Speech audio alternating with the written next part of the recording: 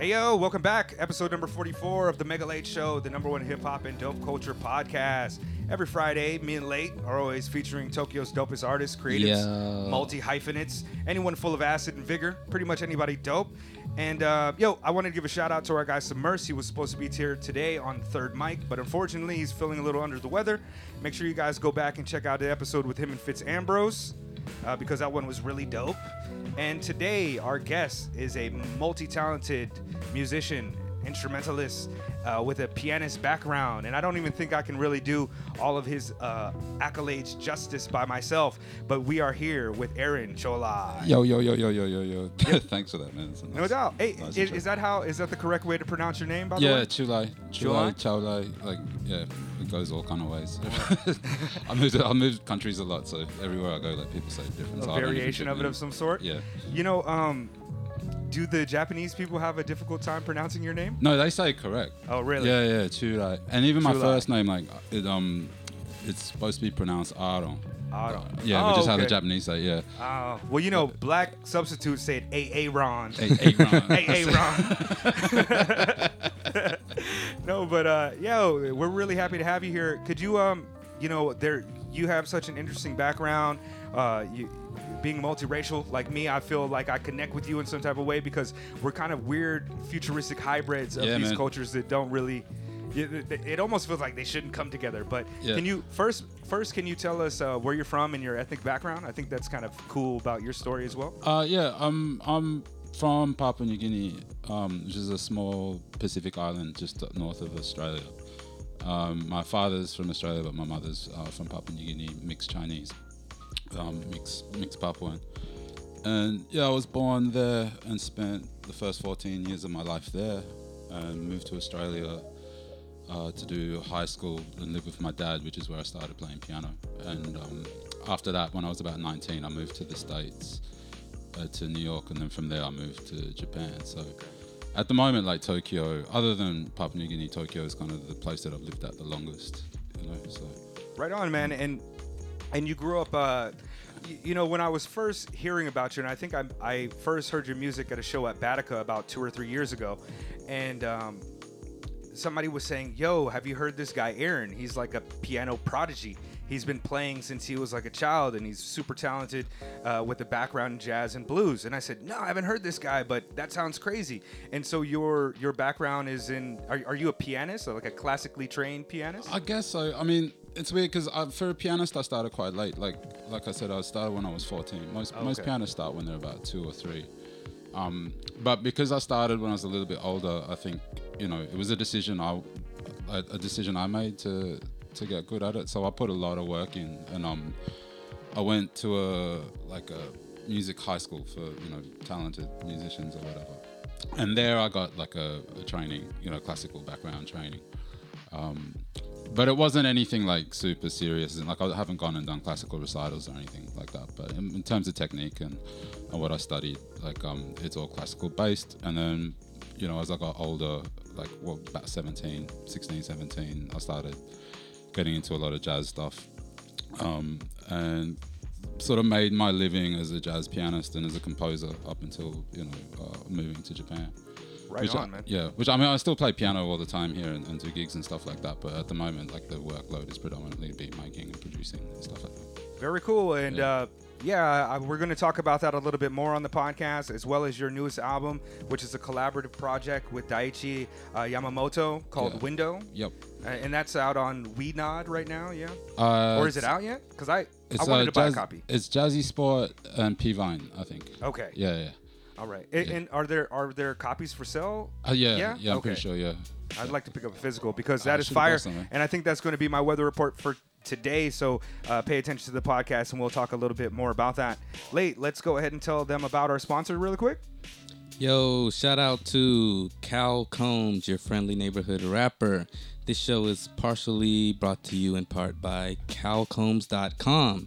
If you go there and you enter the promo code MEGALATESHOW, no spaces, don't space that bitch up. Never space that bitch up. And if your total purchase is over $30 or 3,000 yen, you will get 25% off of that purchase. And you can buy all of his projects, such as Insignificant Positivity, Caramel, and 505.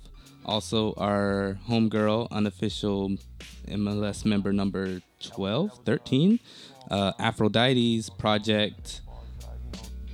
You're looking at me to remember the title. All I remember is that there's no ampersand, it's a colon, and it's a love story. Phoenix. From Light to Darkness. From Light to Darkness, colon a love story. Shalice. That's her regular name. Superhero Conspiracy name, Shalice. Aphrodite. Yeah. That's right. Also go to check out our guy, Keen Joaquin, for any of your digital media art needs, as well as your business cards. The 3D God has the best business cards in the game right now. And you're going to want to hit him up and check that out. And shout out to Harry Sandwich Company in Harajuku at the old location of Roots Bar and Cafe. You go there, you'll get the best sandwiches in Tokyo. I can officially say this now because I went to my other favorite sandwich place and I was like, you know what? This isn't as good. And then I ordered King George out in Daikanyama, and I had that, and it's pretty good. It's a very good sandwich. Not as good as Harry's. Shout out to Harry's Sandwich Co. It's a new spot, and I want everybody to go out there and show some love to a cat out here that's trying to make some good food for the taste buds of people who are slightly varying differently than the Japanese taste buds. So check that out. Good-ass sandwiches, Harry's Sandwich Co. And I'm out there every last Friday doing vibes, so come check out some vibes and some sandwiches. And also... I want to announce something very quickly. Mega, can you talk for like 1 second? Yeah, I just passed Aaron the business card from Keen. He had a chance to look at that. As you can see, it's a really cool acrylic plastic. Dope, man. And he just hands all these type of cards out to everybody. He makes them in leather. Hopefully, we'll get some business cards made by him soon. I'm thinking of making it from cardboard. But, it's a really cool little card there. Yeah, it's dope. You can stencil this up on a wall if you want to. Just throw a little paint over it. Yeah. You write graffiti at all, Aaron? Nah, man. I mean, that's what I'm going to say online, too. Go out in Shinjuku, just see his regular name up there. Exactly, yeah. You know what I mean? Yeah, where you can buy the record. Right. Yeah.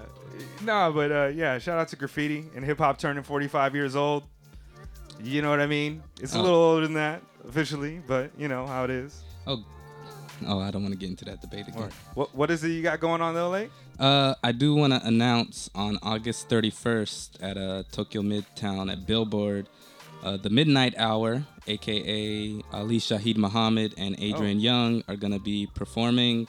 So get your tickets and, go check that out. And I'm just going to leave it at that for right now. Crazy. Yeah. Pay attention to Adrian because he's a phenomenally talented producer. And everybody knows Ali Shaheed from the world-famous Tribe Called Quest. Two really great guys. And if you like, if you watched Luke Cage, then you like these guys because they did the soundtrack. Oh yeah. Also, Adrian did that album with Hieroglyphics Crew, as well as the joint with Ghostface. And so go out and check those out because we're talking about high-level artistry, my folks. And with that said, let's go ahead and get into the temperature check segment of the podcast, which is where we ask our guests and sometimes answer ourselves as well a bunch of questions just to kind of ascertain what type of musical taste they have and other stuff, like weird stuff. I don't know. Let's go ahead and start that and hit Aaron with some of these questions. Should I? I'll go ahead and start off with a question that I got from our guy Submerse, who, as I said earlier, couldn't be here today. His question for Aaron was, let me read it directly. He said, "Yeah, man, I wanted to ask him what rappers he would want to work with if he had a choice. Can be from anywhere, anytime." Doom. Doom all day, straight up Doom. I love that. Yeah, that's a great answer. That's kind of like the only guy, really. He maybe J Electronica too would be dope because he seems like a dude that could get down on some weird stuff, like he's got all that stuff with no drums or whatever. But just in terms of rappers and content and flow and stuff, they supposedly have a track together, don't they? They do have a track together. A track that came out on Doom's like the Notebook series. Out. That Notebook series that came out where he was doing like the Adult Swim, like a track a week. Yeah. It's actually really good. I played that quite I remember a bit. there's like a picture of them and Kanye in the studio. Maybe Madlib or Just Blaze is also in the picture, and it's just like, Jesus. yeah. Jay Electronica is one of those guys like, yo, where is the content? Like, Oh, why man, aren't you yeah. making any more content? I've Yo, given man. up, yeah. You hook up with a Rothschild, you just like, all right, I'm done. You know, For like the rest of my life. I probably would quit too. Yeah. You know what I mean? But yo, Doom is a great answer, and you know, as you can see, I got quite a few Doom pictures in here. He's one of my personal favorites, and I think you guys would mesh together really well because, you know, Doom always works well over musical joints like jazz beats, and he Yeah. also has a fine ear himself, so that would be super dope. Yeah, man, that'd be a dream come true. But Should I ask one more before you go in late, or you want to? Yeah, bust it. All right. So obviously you're a Doom fan, but when you were 16 years old, who were your favorite MCs? 16. Can I interject really quickly? Yeah. Where were you when you were 16? Were you in Australia? Yeah, I was in Melbourne, Australia. I was still listening to a lot of hip hop, but I was listening to a lot of jazz back then too. But 16, it would have been what, 98 maybe. Yeah. So I was listening to Tribe. I was listening to Tupac, Jay-Z, Reasonable Doubt. I remember listening to that going to school every day. But yeah, I think Tribe would have been my favorite, like through the 90s, and Busta Rhymes actually. I listened to a lot of Busta Rhymes in the early 2000s stuff around that time. Yeah. That man. Yeah. I think we're right about the same age. So like 98, I was about 16 as well. Right. Actually, I think Doom's first Doom album came out. Doomsday came out in 98 as well. 98, 99. Maybe late 98, but word. Yeah. Most Def around that time, probably 17, 18, when the Black on Both Sides came out. Yeah. Yeah, that was my shit for years. I actually think to me that it's like a classic top tier album that I don't think gets enough recognition. Yeah. The sound on it is so varied. You know, it starts off with like a Fela Kuti sample, and there's all these other tracks on there. It's got Umi Said and Rock and Roll, which I mean Mathematics. Yeah. A premiere beat. You know, it ends with that kind of jazz piece from May to December. Yeah. Like that. For me, that album, and at the time, Mos Def was kind of like the face of hip hop in terms of like true hip hop. You know what I mean? That whole separation from Biggie and from the kind of opulent mainstream Jiggy type of shit. Speaking of, he has a children's story on there, right? Where he like talks about Puffy ruining hip hop. That was Black Star. Black Star, yeah. Okay, Star. I'm tripping. Yeah. But no, that great album. I wanted to say, kind of similar question, but since you were living in Australia and you've lived in different places, do you have favorite artists from the places that you've lived? Yeah, definitely, man. Like well, not so much contemporary artists, but you know, as you were coming up. Yeah, for sure. Like I was one of those kids where like because I guess I started playing the piano and like jazz is kind of like a live music, so I would go and hear people every day rather than go and buy records. So it was the same with the hip hop scene too in Australia. Like I would go see live music rather than buy a ton of records. So I was kind of slow with catching up on what was happening outside of my little community of like musicians where I was. So around that time, like the real answer to that question is the people that I was listening to were all local artists, really, like bands like Illzilla, who's the rapper in that band is this dude called Mantra, and another guy called Joe Listics, who are like pretty prominent in the Melbourne hip hop scene, like in the late 90s and stuff.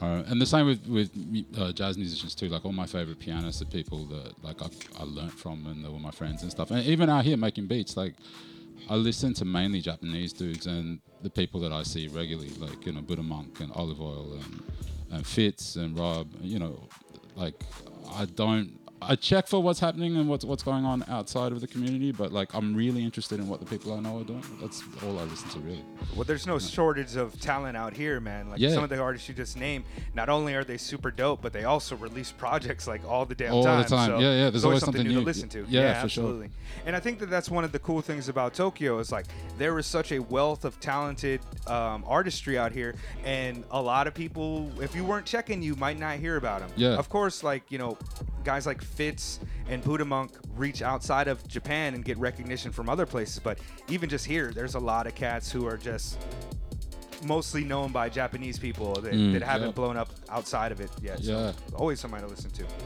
Yeah. What part of Australia were you living in? In Melbourne, so the very south. Yo, Melbourne's so fucking dope, man. Oh, you been there? Yeah, I was living there right before I came here. Oh, no shit. Yeah. Which part? I was in St. Kilda for a little bit. Then I was in Richmond.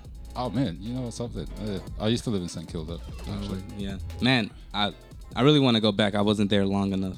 Yeah. Such a dope. It's a cool cultural city. Yeah. Man, so cool. You know, it was Brooklyn Terry that was telling me that right now Australia, especially Melbourne, has this kind of like early 90s, late 80s New York vibe to the culture there. Not that it's like dark like New York, but like there's a real kind of electricity to the scene and just kind of, really dope. I've never been to Australia myself, but yeah, if I go, that's kind of where I wanted to go. Well, there or Brisbane. We just had a speakeasy, and one of the guest DJs was from Melbourne, and his whole crew was out there with him, and they were just like getting live at Speakeasy, and he killed his set too. Like, you know, Speakeasy is usually kind of, you know, feel good dancing music, and you know it varies, but he was like playing everything. He was like on that vibe. He was more chilled out than that. He was like playing some trap music and stuff. It was really, really dope. Good set. Word. All right, more temperature check questions. Have you been paying attention to, you just mentioned that you mostly listen to Japanese artists, but is there any artists currently that you're really paying attention to that perhaps our audience would know? You mean coming from overseas? No, just anybody. I mean, like Kendrick, even, you know, like anybody. What have I been listening to recently? Man, to be honest, like, I mean, I wouldn't say they're new artists, but there's been this like wave of, you know, over 40-year-old rappers putting out shit. I'm checking for that at the moment. I think it's amazing that, like, right on. Like from 444, the second that came out, like realizing what a grown-up rapper could sound like was like this huge revelation for me, because I'm approaching that age too. It's like, wow. So, and you know, Pusha T and Kanye's new thing, and Nas and stuff like that. Like, think what you want of the actual records. Like, you know, I don't have an opinion necessarily on the music itself, but just to see that happening and dudes putting relevant stuff out, for me, is like really exciting at the moment. Because to be honest, any like this, I don't know, I don't want to sound like one of the old guys, but all the young dudes that are coming out with new shit, like, I don't really understand it. Yeah. You know what I mean? A lot of that stuff is not for us anyways. Exactly, you know, right? Yeah. But there's a cool beat maker called Kiefer that I've been listening to a lot, because, you know, he's a pianist and he makes beats. And that guy's dope as fuck. Kicking It Alone, and what is the new one? Happy Sad? Yeah, Happy Sad. Oh man, that guy is crazy. Yeah. His album Kicking It Alone was one of my favorites from last year, and his new joint this year, it's got a few jams on it that I really enjoy as well. Yeah.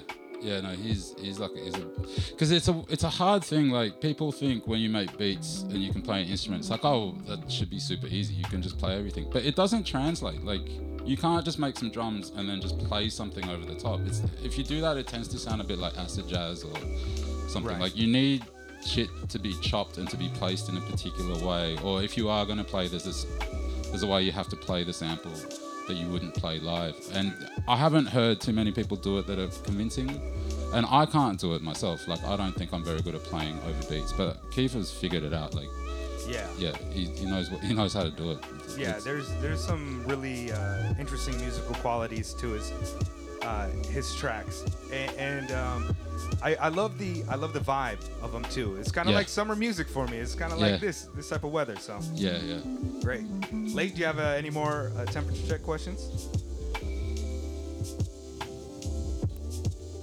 I don't think so. No, we do have 3 more questions that we'll ask towards the end of the podcast that are kind of the questions that we ask all of our artists. Sure. But let's go ahead and get into the conversational part of the podcast, which is where we just kind of find out about, you know, your musical upbringing and what you're doing now and things of that nature. Growing up in Papua New Guinea, you were there for the first few years of your life? Yeah, until I was about 14. Yeah. And your mom, your mother is half Chinese and half indigenous? Yeah. Well, I don't think she's not half Chinese. My grandfather's half Chinese, half Papua New Guinea, so she'd be a quarter or whatever. But culturally, my family, for Papua New Guinea, were Chinese, you know what I mean? Okay. But, I mean, not really. Like, we didn't speak Chinese or nothing. But, so she's Papua New Guinean. We grew up in, like, one of the worst areas of Port Moresby, I would say. Like, where the market is and stuff, and a lot of crime happening. Like, it was a super dangerous country back in the 80s. It just, I don't know a lot about Neither Papua do New I. Guinea. That's why I was so intrigued by it, especially considering that if you're coming from like an indigenous person's background, the way that you guys, there's got to be an interesting relationship with people colonizing the area and people coming in and well, I mean, the history of the country is pretty interesting. Like, basically, it's two.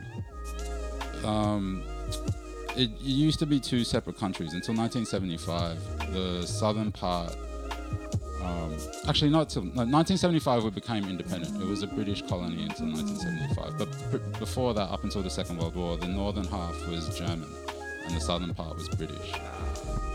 And it was Papua and New Guinea, and they were two completely different countries. Okay. And then they sort of got combined into this one thing, and the capital city, Port Moresby, was administrated. It was considered an Australian territory until 1975. But so after the war, a lot of the German New Guineans came into the main city looking for work and stuff, and so it sort of meshed. So we speak like this weird. Well, firstly, there's over 800 separate languages. So wow. I think it makes up something like a quarter of the world's languages. Wow. And so it's hard to communicate. So we speak in this weird lingua franca called Pidgin, which is a cross between like Spanish and German and English and local languages. Sure. I mean, I went to high school in Hawaii, and the Hawaiian Pidgin is kind of an amalgam of the different languages and cultures that came from there. So. Yeah, Hawaiian Pidgin, I guess there's similarities like across the Pacific of that. But like Bislama in French Polynesia and Papua New Guinea, Tokpisin, which is what we call it, is like it's not broken English. Like, it's really messed up. You know what I mean? Like, it doesn't sound anything like English. So they call it Pidgin, but it really is more like a Creole. You know what I mean? Like, well, that's like how the language evolves. Right. Yeah. Like, it starts with that kind of proto Pidgin, and then it becomes like a Creole, or it's like reverse. I forget. Because there's the same kind of thing like in Georgia. There's like, or near the coast. Like Gullah Island. Yep. Like they speak Gullah, which is like slave Pidgin from way, way, way back. Man, there's similarities too. Like, a lot of people think like the Pidgin in the Pacific comes from the Chinese. The British speaking to the Chinese in Hong Kong, and then it sort of worked its way down. But it really comes from the slave trade, because the sentence structure and words and stuff. There's similarities between like Gullah and like Patois and all this stuff that came from the slave trade from Ghana specifically, and it got spread around by pirates essentially. Yeah. Coming into Singapore, docking out there and speaking with people out there. So, and even with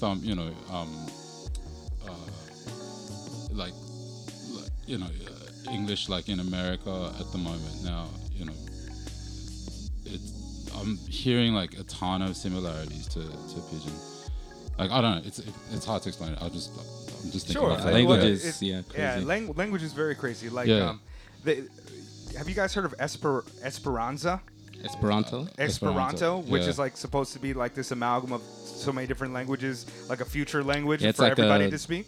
Yeah. Created, like specifically created to be a universal language. Yeah, I said Esperanza, like Spalding. Yeah, you have to sing everything. Yo, have you heard of Esperanza? right. Yeah, it's like just sing everything. No, but that I find it really intriguing that you come from this ethnic background. I'm pretty mixed up myself, and I've never ever heard of anybody with your same ethnic mix. Is it common for people to be these Chinese, Papa, and you're also Jewish and Polish? Is that it? So that's crazy amalgam. I guess it's just coming, like, it's one of those countries where there's a lot of colonization that happened and a lot of different influences. Like, you see it a little bit too in the Caribbean and stuff.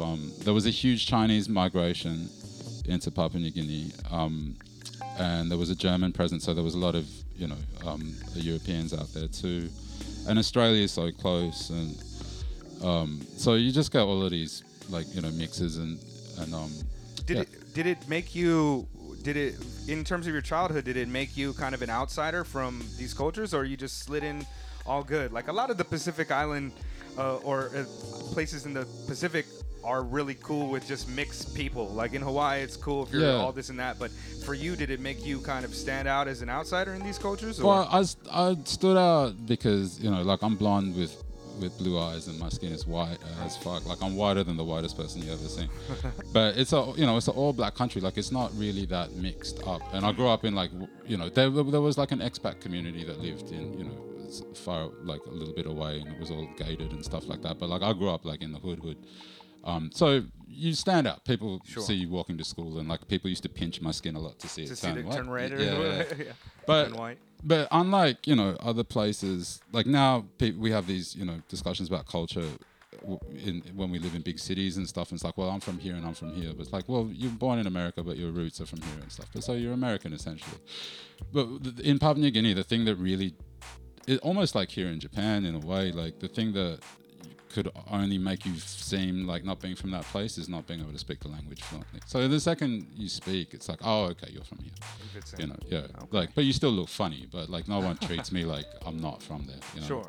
But, I was watching this Japanese TV show. I forget the name, but they like go around the places and they try to find like a Japanese person in that place.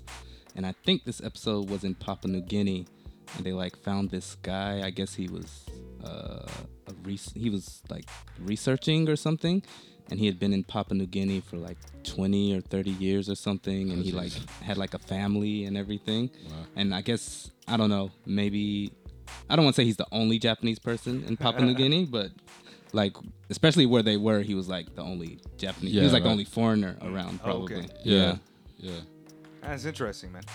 So what about I was looking you up online to try to get some information about you as an artist, and I was seeing that you had attended the Victorian College of the Arts secondary school, and you were studying by a guy named Paul Grabowski. Yep. And there's all these other names who seem to be, the way that they're listed, they seem as though they're pretty prominent names within the jazz community. Can you tell us a little bit about your experiences in playing jazz and some of the people you came up with? Yeah, man.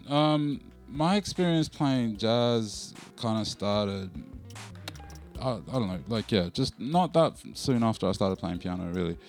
I started doing gigs just around, like, you know, small, shitty gigs or whatever. And it's like anything. You sort of work, you start at the very bottom and you suck and you suck and you suck. And the next thing you suck a little less and you play with better people. And you sort of, you know, you go up the food chain a little bit.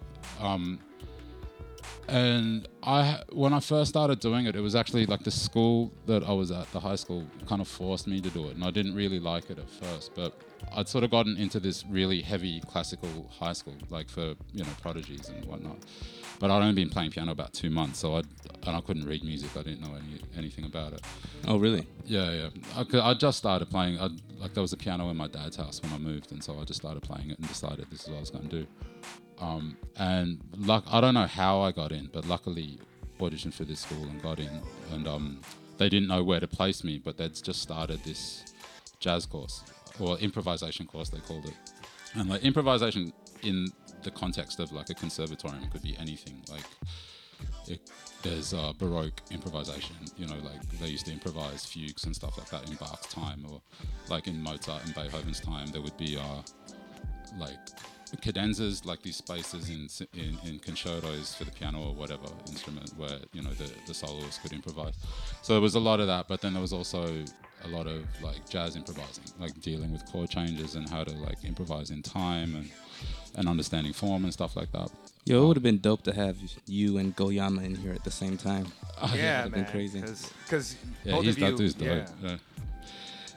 And you kind of cut your teeth playing with jazz artists and in making Melbourne, your way up. Yeah, so I started playing, you know, with guys my age. Like we came up together through this music school, and then you started like a band together. We started a band, and because of that band started to go like, you know, I don't know if you can say popular, but like not like. Got a little bit of, you know, clout, people started noticing you. Yeah, so the older musicians noticed us. So then I started getting booked by guys like the one dude that really kind of where everything switched up for me is this guy named Alan Brown, who at the time was the drummer in my teacher's piano trio, for whatever reason, he decided he wanted to start a new band and asked me to do it. So I would have been about 16, 17. Wow. And we'd play every Monday at a club called Bennett's Lane in his trio. And one night when I was about, this must have been 18, 19, the Rolling Stones were in town and we were playing, and the horn section came down. And the saxophone player, this guy named Tim Reese, was like, can I get up and play? So he got up and played. And I was sticking around for an extra week or so, and me and him met up again and played again. And the Stones left and they went back to the States. And a few months later, like, I got an email saying, like, you want to come and play in New York? I was like, yeah, bet. So I just fucking went. And went and did some gigs with him at the Jazz Standard in Manhattan. And then I was supposed to be there for a week. So you're like 17, 16, 17 It was like years maybe old 18. It was like my Okay. last year of high school, first year university or something like that. And I did playing with him. I was supposed to be there a week or 2 weeks. I can't remember. But we did that. And then while I was there, he was like, look, let's record. Like, you got some music? I was like, yeah. So we go into the studio with a couple of really well-known musicians out there, Clarence Penn and James Genus, bass player and drummer, and cut a record. And then the day before I was supposed to fly back and go to school, Tim was like, look, I want to introduce you to a friend of mine who owns this record label called Sunnyside. And Sunnyside at that time was a really, really small record label that really liked pianists. So went there and they were like, yeah, man, we'll put this out. Like, you want to do some more? I was like, yeah, for sure. All right, let's do 3 records, but you got to move to the States. So in my first year of university, I moved to New York. And the university was like, well, look, we can't fail you for not attending class if you're in New York making records, playing with all these dudes. Right. So they created this kind of special curriculum for me where I had to just check in and hand in projects for 3 years. And and then so I just spent my time like hanging out in the States doing that shit. Yeah. No, and that was my university had a similar program, man. They were like, oh, we know you just want to stay on your couch like playing GameCube, so we're gonna let you do that, and you can just turn in reports whenever you want to. Yeah. Oh yeah. No, that didn't happen at all. I was gonna say, like, yo, that didn't happen at all. Go back and get my doctorate in GameCube, right quick.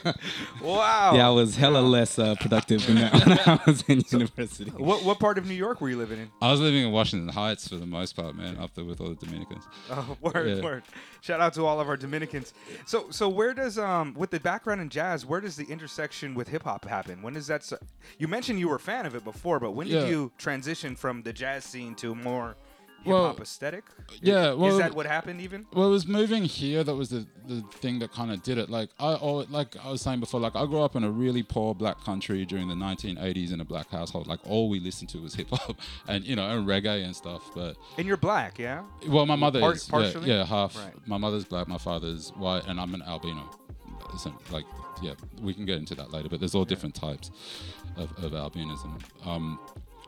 And that was one of the reasons why I left Papua New Guinea too. Like being an albino in a tropical climate isn't very healthy. Conducive to a healthy skin, right? Yeah. But so I'd grown up listening to hip hop. My mother played it all the time, every day. But once I got into this jazz school, it was like like fight or flight. Like I was way over my head, so I had to learn how to play the piano and it absorbed like all of this music really quickly. So I kind of stopped listening to it and just focused on, learning the instrument. And by the time I got to New York and had been there for a while, I don't want to say I was bored of jazz, but it just sort of felt like the last 10 years from going from zero to being in New York with a record contract playing with people that I used to listen to a lot. I never really had time to kind of just chill and have a think about what do I want to do musically or what do I want to do with music. And so I just came to Japan. Like, I was like, fuck it, I'm going to go somewhere where I don't know anyone. My girlfriend at the time, who's now my wife, like, wanted to come out here. She's half Japanese. She wanted to study out here. So I was like, fuck it, bet. Like, I'll go too. And came, and I was about 25, and it was like this opportunity. I thought what I was going to do was have a bit of time to practice and kind of rethink how I'm practicing and it was direction you wanted to go. It was all about the piano though. It was about like having time to like, I don't know if you think about like a UFC fighter going to a fight camp or something where they kind of like really think about what parts of the game need to be fixed. Like, you can't do that if you're fighting every day. It's kind of like doing gigs. You can't really step back and have time to fix holes in your playing if you're playing every night. You need a lot of time. So I thought, all right, this will be 2 years where I can just chill out, do this. But then, jazz is this ensemble music where you play with other people, and I didn't know anyone out here, so I was starting to get itchy, and it's like I want to make some music. So it's like, oh, this is an opportunity to actually get an MPC and do shit by myself at home, and it's just all sort of started from there. And it was the same thing with like piano. It's like you start and you suck and you suck, and next year you suck a little less. You do that. Your workflow gets a little better, and next thing you know, you're able to suck more rapidly. Yeah, it gets a little better, you know. It's yeah, like, exactly. I mean, you know, and you still feel like I suck now at both playing piano and beats. But that's the, you know, I think it's good to have that. With all these accomplishments, you never felt like big-headed. You weren't like, yo, fuck this, I'm the shit. I got a record deal. I'm fucking 19. Eat a dick. I mean, check out my piano. When I was young, yeah, for sure. Right on. For sure. Super arrogant about it. I mean, because everybody that I've ever talked to about you or have mentioned you, they always mention you in like the highest regard in terms of musical talent. Like, this guy is incredible. Fitz was telling me like, I had been asking Fitz maybe like twice, yo, can you do the podcast? And you know, Fitz's voice is all deep. He's like, yo, you need to talk to Aaron. That's who you want to talk to. That guy, man. And I was just like, yo, like, I didn't want to like hit you up randomly. I wanted to meet you and you know, mention it first. But again, thanks for rocking with us. Man, you know? No, it's nothing. Like, we're all part of the same community out here, and you know. What type of so you've been in Japan for about 11 years, and now you're able to suck very well. You're able to make really good music now, and you've been doing this for a while. What was some of the first projects and things that you started doing in the beat scene community out here? Well, the first kind of legit stuff I was doing was with a beat maker from Fukuoka called Olive Oil, and I've heard of him. Yeah, and so because I could play the piano, like. And I was making beats, but I still wasn't very good at making beats. And Olive had found me online on Twitter or something, and somehow knew that I played piano, and was like, "Hey man, could I get you to play this sample?" It was like a remake of one of his older tunes that was quite successful overseas. And so I did that, and we just started working together a lot more. Like I'd play the samples, and then he'd make the beat, and you know, I got known a little bit through that, and linked up through that label, Oilworks, out in Fukuoka. And then from there, I guess I met Kojo and Slack, who are like two, you know, huge rappers out here. Yeah, Kojo and Slack are both pretty damn prominent. Yeah. And Kojo was in New York as well, for a long time, right? Yeah, we missed each other. We met out here. In fact, I moved to Japan before Kojo was out here. And it was around this time that Kojo just came back, and Olive and Kojo had done a project together. But, you know, Kojo lived in Tokyo. So Olive was like, look, you guys need to hook up. And so I started working with Kojo, and at the same time, Slack was around, and Slack wanted some beats, and you know, I put a project out with him. And so between those two guys, it kind of gave me a platform to kind of make a living off it, and meet other beat makers and be a part of the community. Are you making money completely off your music now? Do you have a regular gig? Or Never done anything else, man, in my life. Oh, dude, you're living the dream. Wow. Congratulations. That's really dope. Really dope. Thank you. Motherfuckers is hella jealous right now. Like, for real, a little salty. Right? Hold on. Let me get an MPC. Oh yeah, that's good, because I wanted to go back a little bit. You said you were like, let me get this MPC. How did you know, like obviously you're around a bunch of musical people like in university, but when you were coming up, were you hanging around people who were making hip hop music, or was that more after when you? Yeah, no, like it's an interesting question, because when I wanted to make beats while I was at university, and even while I was in the States, I wanted to make hip hop, but I knew rappers, so I did a lot of things where like I would play piano in bands that had a rapper and stuff like that, but I didn't really know how people made beats. I just thought you did it on your computer, but I didn't know what the software was, and it was just too hard to access information. But by the time I came to Japan, like YouTube was already out, so all you have to do is like type in, you know, how do you make beats.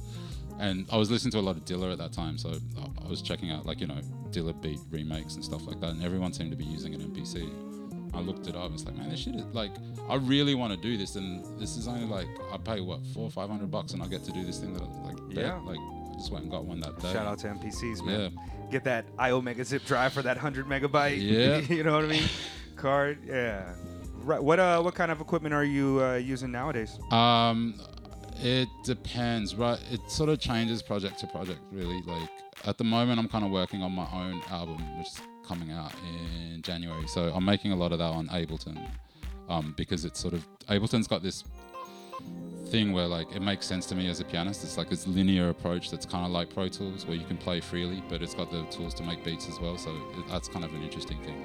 Right on. Doing this cross thing with like live instruments and like programmed drums and stuff like that. But up until that point, it was really just MPCs and SP404s and a little bit of machine here and there. But, Word.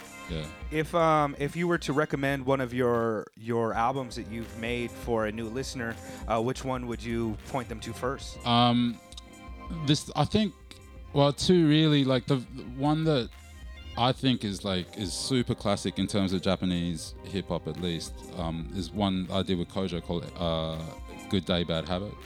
But you can't buy it anymore, and it's not up online. So we're trying to get it put up like digitally.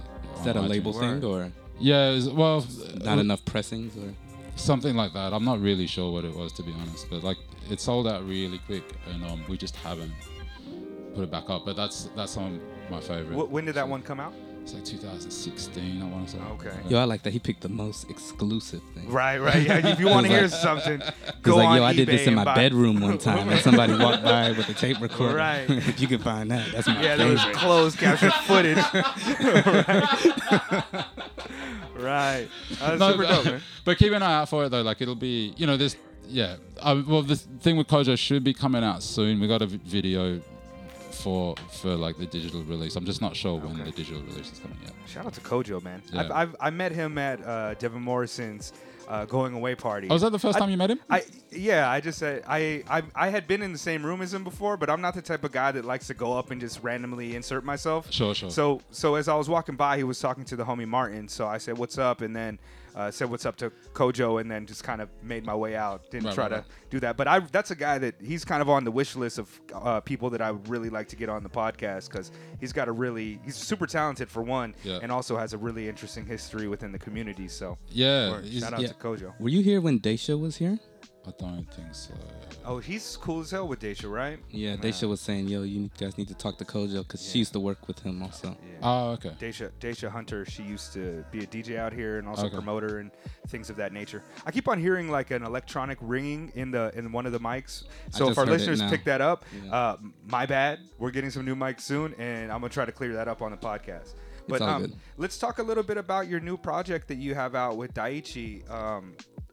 Window. Yeah. So this is after the Good Day Bad Habit thing with Kojo. This would be the one that I would recommend people check out. Like, Daichi is a super talented rapper from Kyoto who has a background in interactive design or something. He went to this super artsy school in London, and he and I kind of have this, that kind of high art kind of thing in common, you know what I mean? Like, not high art, but like that, like some people might kind of find it a bit tedious, but that, like, I love it. Sort of experimental art. That's the type of music that I like, man. Yeah. Like people who are trying to make high art, experimental, creative, not kind of this disposable, quick Happy Meal type of sound. Yeah, no, I appreciate that. Yeah, but we started clicking on that, like just talking about different, like experimental music that we both liked, or like visual arts that we both liked, and we just, I guess, because of the times, like, we started making stuff while Daichi was still in London. I'd send him a beat, he'd send back vocals, I'd mix it, and we were doing that for about a year and a half, and then we managed to sort of get a EP or a short album's worth of songs that we were happy to release, and so that came out last month, I think. Yeah. And it's been received really well, which is awesome, because, like, as you're saying, like, it's not the most straight up music, like it's not that weird, but it's not commercial. But so to see music like that get received so well out here is like, it's a really good feeling. Very creative. No two tracks sound the same, and I haven't had a chance to pick up a copy of it yet. I didn't see it for sale like a digital download, but admittedly I didn't look too well. Where can people purchase that? You can get it on iTunes and stream it on Apple Music. If you're in Tokyo, Tower Records, Jazzy Sport. Is that places. Is it on CD, or do you guys press up vinyl? Vinyl's coming. It's on CD now at the moment. Yeah. Wait to get that on vinyl. That's what I want. Really good. Can we talk about your affiliation with Jazzy Sport a little bit? Yeah, man. Like, for the listeners, My guy is all jazzy sported out, gear and everything. Yeah, the hat and the shirt on today. Yeah, that's I mean, that is kind of me, representing the brand and whatnot. But it's also that I only really wear free shit. Like I only wear stuff that people give me. Because I hate going clothes shopping. So whenever I leave the house, it looks like I'm repping some kind of brand. But it's usually Jazzy Sport because they give me the most shit. Shout out to Jazzy Sport and free shit, yo. No, but Jazzy Sport, for our listeners that don't know, Jazzy Sport is kind of a fairly prominent record store out here that also releases artists and has their own brand of clothing and things, obviously. And I've been to a location in Shimokitazawa, I think. Is that the only one? No, there's two in Tokyo. There's one in Gakkei Daigaku, Shimokitazawa, and then Kyoto and Morioka up north. And I think there used to be one in Seoul, and I think there's going to be one in Melbourne by next year.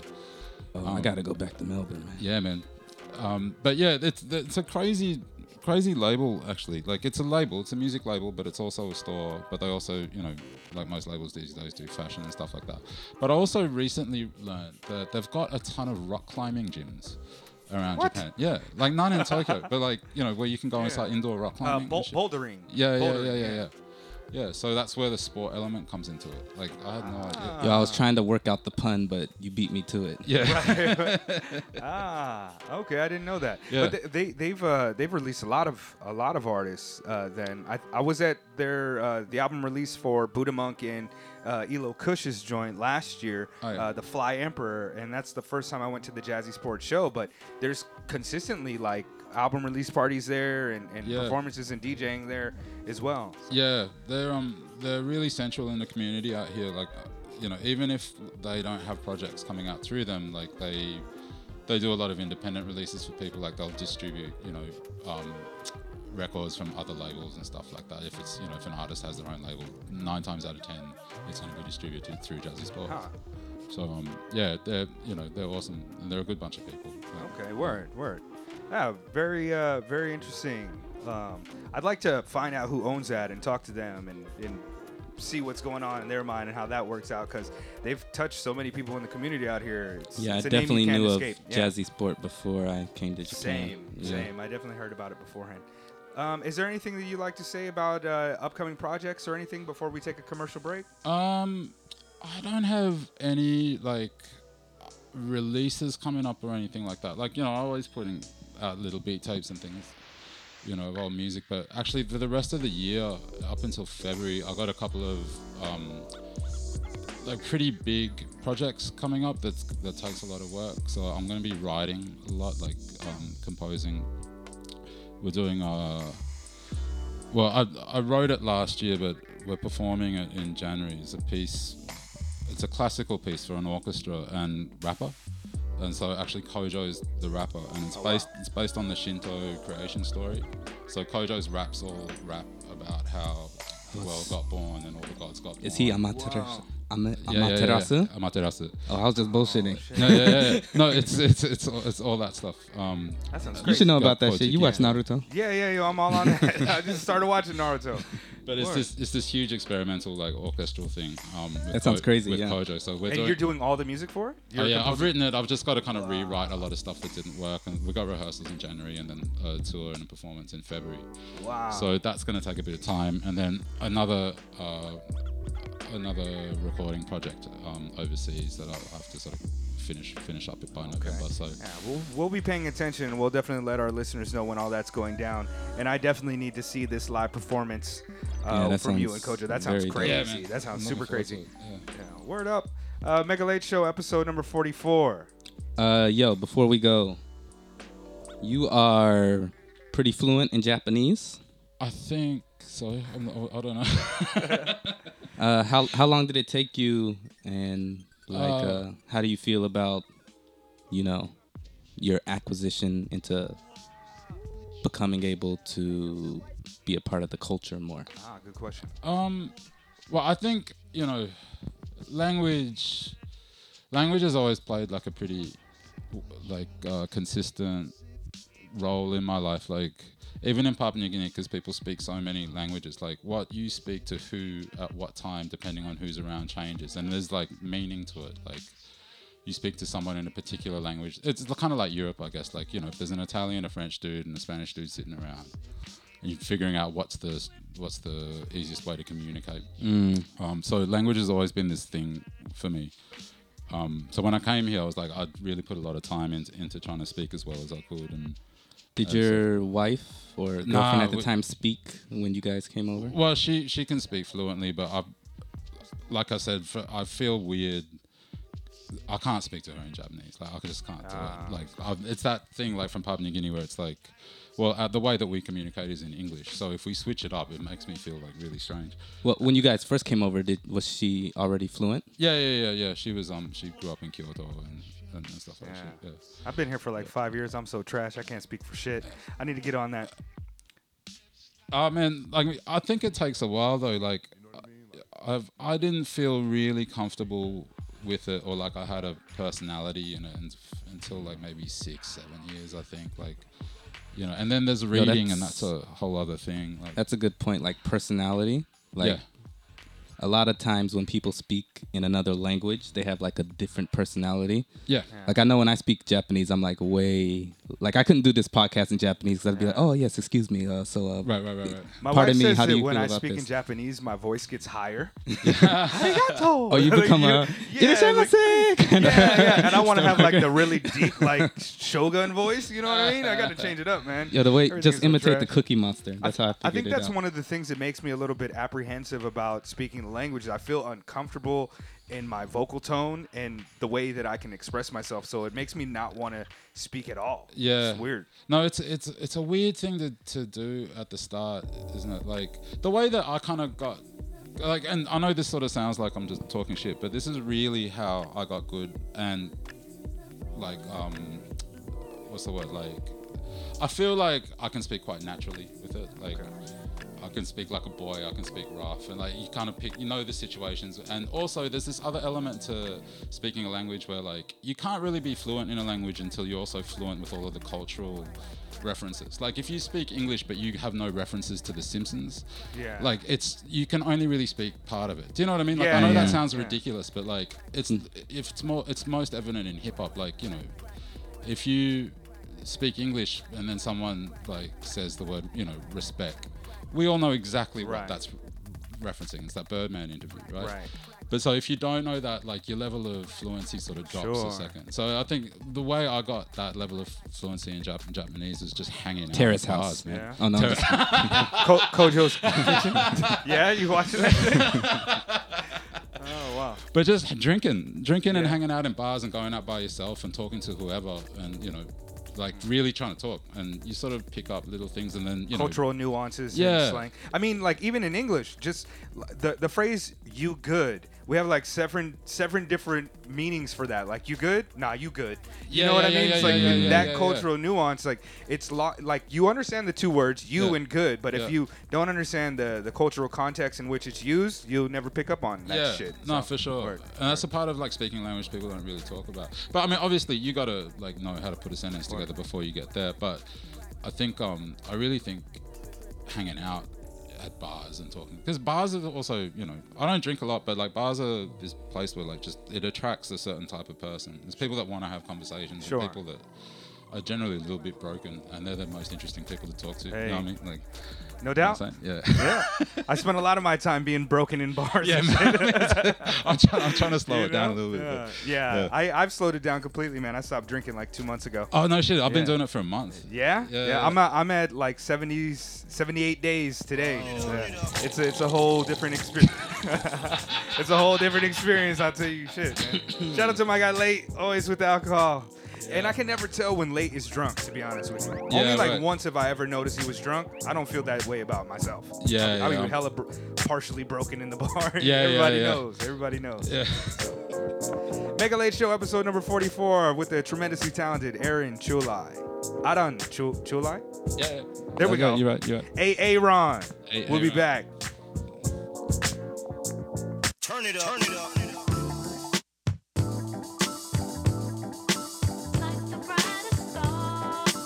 Konta, I'm here at the Mega Late Show with Late and Mega, and we are chilling here in Ikebukuro.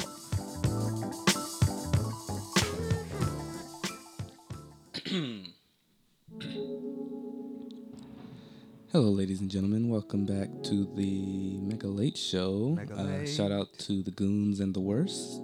That's right. We're here with our guest, Aaron Chorai. Yeah. Nice I almost hit that. Yeah. My man, A.A. Ron.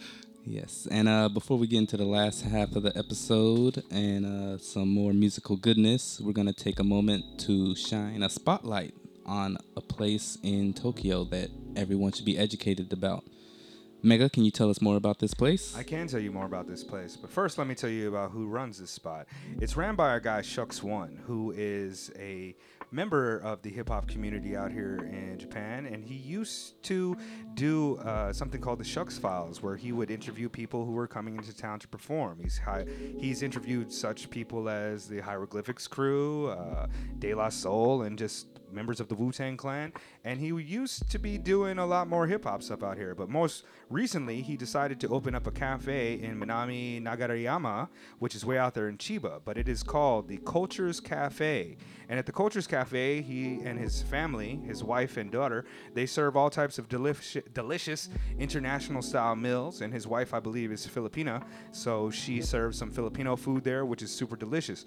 This is a coffee. It's a cafe, so it's a coffee shop as well as a musical spot where he's going to have jazz musicians come through and everything of that nature. And I really support this endeavor. He has English classes for the kids and a little play area for your kids if you want to take your kids out there, as well as dope music playing all the time. So go out there to Cultures Cafe in Minami Nagarayama.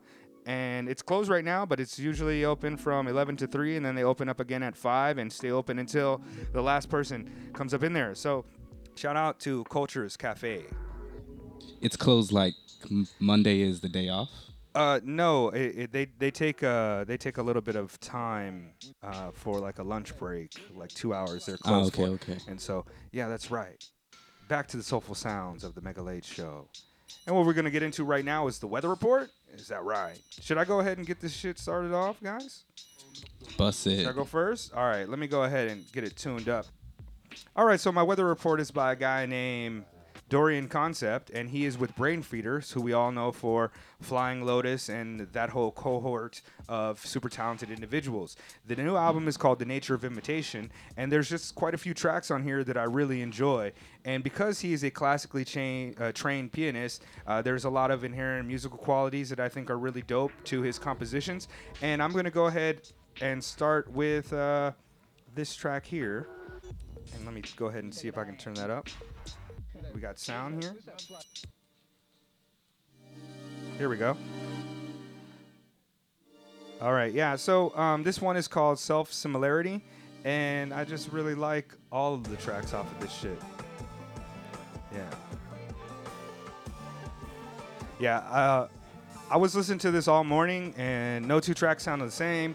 The track that he starts off with has got these really dope pitched down vocals, and has like a really I want to say that this has kind of an exuberant quality to it that makes you feel kind of like turned up and happy, but it's definitely not. It doesn't sound like anything else that I've heard this year or heard in a while. Dorian Concept. Yeah, I think he's Austrian from Austria, and he's just super good. I think his last album came out like 4 years ago, and I didn't care for that one as much, but this one has really brought me back into the fold, and yeah, it's really, really good. Yeah, I think there's like a breakdown, and then it comes back, if this is the track I'm thinking, but yeah. Let me see. Yeah.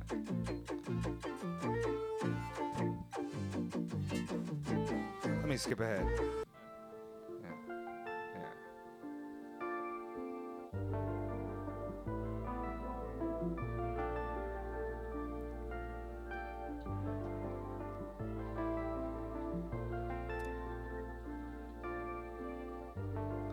It's so good, man.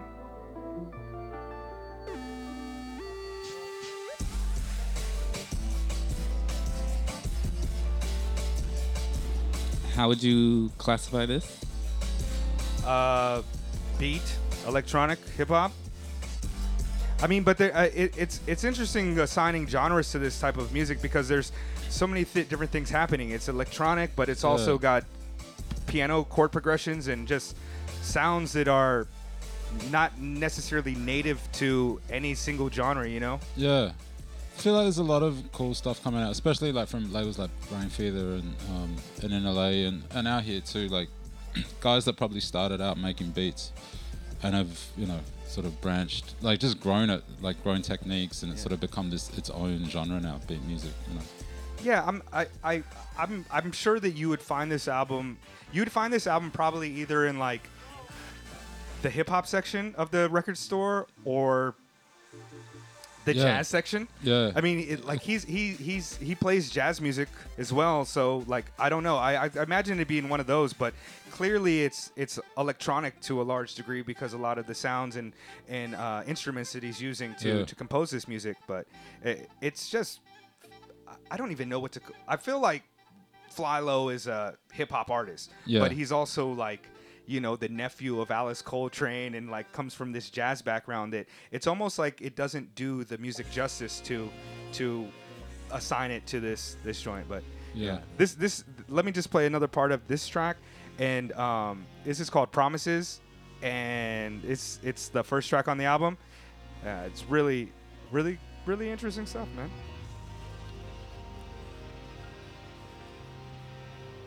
I think this one is a little bit more funky. Was he raised in Austria? I think so. I think he was found by some dude that was on BBC and was like, yo, this guy is going to be great. Yeah. Yeah, this is super interesting. Yeah.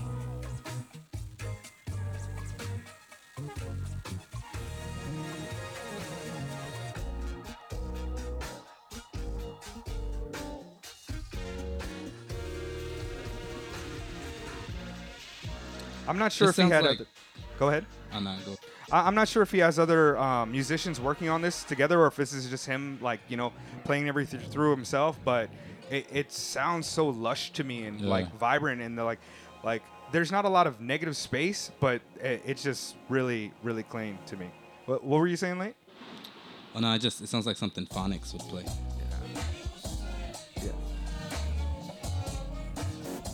Yeah, like these pitch down vocals just.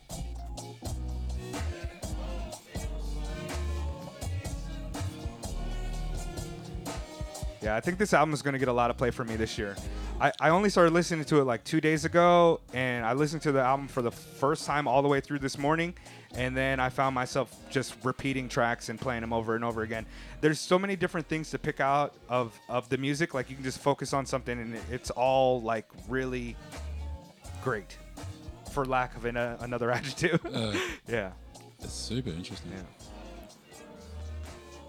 See, I'm really intrigued. I'm looking at Aaron and just listening to him. You can tell that his brain is picking out like all of these things about the music that I think a lot of like people who are not trained in music, especially trained in jazz, when it comes to this type of stuff, you're probably picking up on all types of things that to us we're just like, that's dope, and you're just like, sort of, yeah. I mean, it's hard to like not hear it like, hang on, like let me steal something from this. You know what I mean? Like trying to pick up on something, and we're like, oh, okay, he's using the hi hats like this, or this is panned like that, or you know, he's cut off the piano EQ at this. It's like, it's almost like getting a lesson when you hear shit. Yeah. Dope. Word. Who wants to go next? Go ahead, man. Yeah, I'll bust mine. Okay, yeah, let's do it. Yeah, thanks for letting me share, guys. So, as I've said before, I get all my music from Spotify now. So these guys popped up on my list last week, and it's a group called Wedding Crashers with no vowels and one D, and one half of the members is actually Quentin Miller of Drake infamy, and you know, I listen to a lot of, I don't want to call them struggle rappers, but a lot of like mixtape albums that people put out. And even when they're not bad, they're not like, oh, yeah, I'll go back and check that out. Even if I'm like, oh, that was enjoyable, but one time. Their album is kind of like, oh, yeah, I'll bump that again. Like, I'll listen through. And they're not like very lyrical like I usually like to listen to. And the music, like the beats or whatever, aren't super duper catchy. I don't know. It's more their delivery and things that I'm more interested in. And this track is called Let's, with very weird spelling. And it's just them kind of, I don't know. You have to kind of listen to it.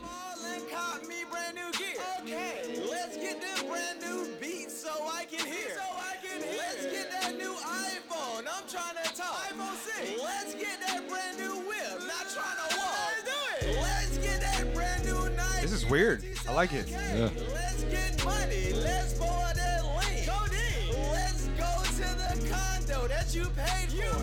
Let's go to work, baby girl. And I kind of like how their ad-libs are kind of like, they'll like give a space and then they'll just like say something like, oh yeah, let's do that. Or like, oh yeah, Domino's or some crazy shit.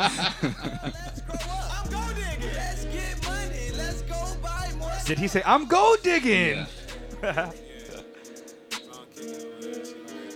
Is this like a new project from them, or is it just like an older one that you just found out about? Nah, I just found out about it. Okay. Like Quentin Miller only came into, my recognizance. Is that a word? Am I saying that right? I only knew who he was after Meek Mill started dissing him. And I think they did all this stuff in 2015. Okay. Let's hit the Foot Locker, see what it do. Let's hit Chanel, let's buy new shit. He sounds like he's smiling while he raps too. Yeah, it's definitely like fun music. You know what I mean? Yeah. I'll cover the tip. Okay.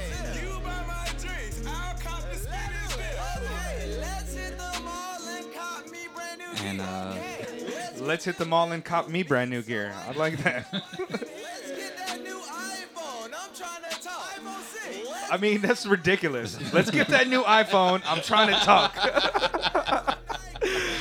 I feel like if you listen to a lot, like even like the younger kids who make like music that is probably not for us, if you listen to it with the intent that it's like, this is supposed to be fun and this is supposed to be funny, it's great. And so when you take something like this, which is intentionally kind of funny, yeah, I like this. And this is why I think that a lot of those like parody like trap songs that they make off of like YouTube like viral video clips, sometimes those things really go because it's just funny to hear, Catch Me Outside, or they out here raping everybody. It's the fun part of it, you know what I mean? Yeah. The kind of like ringtone rap era of just like, I mean, hip hop started like that pretty much. Yeah.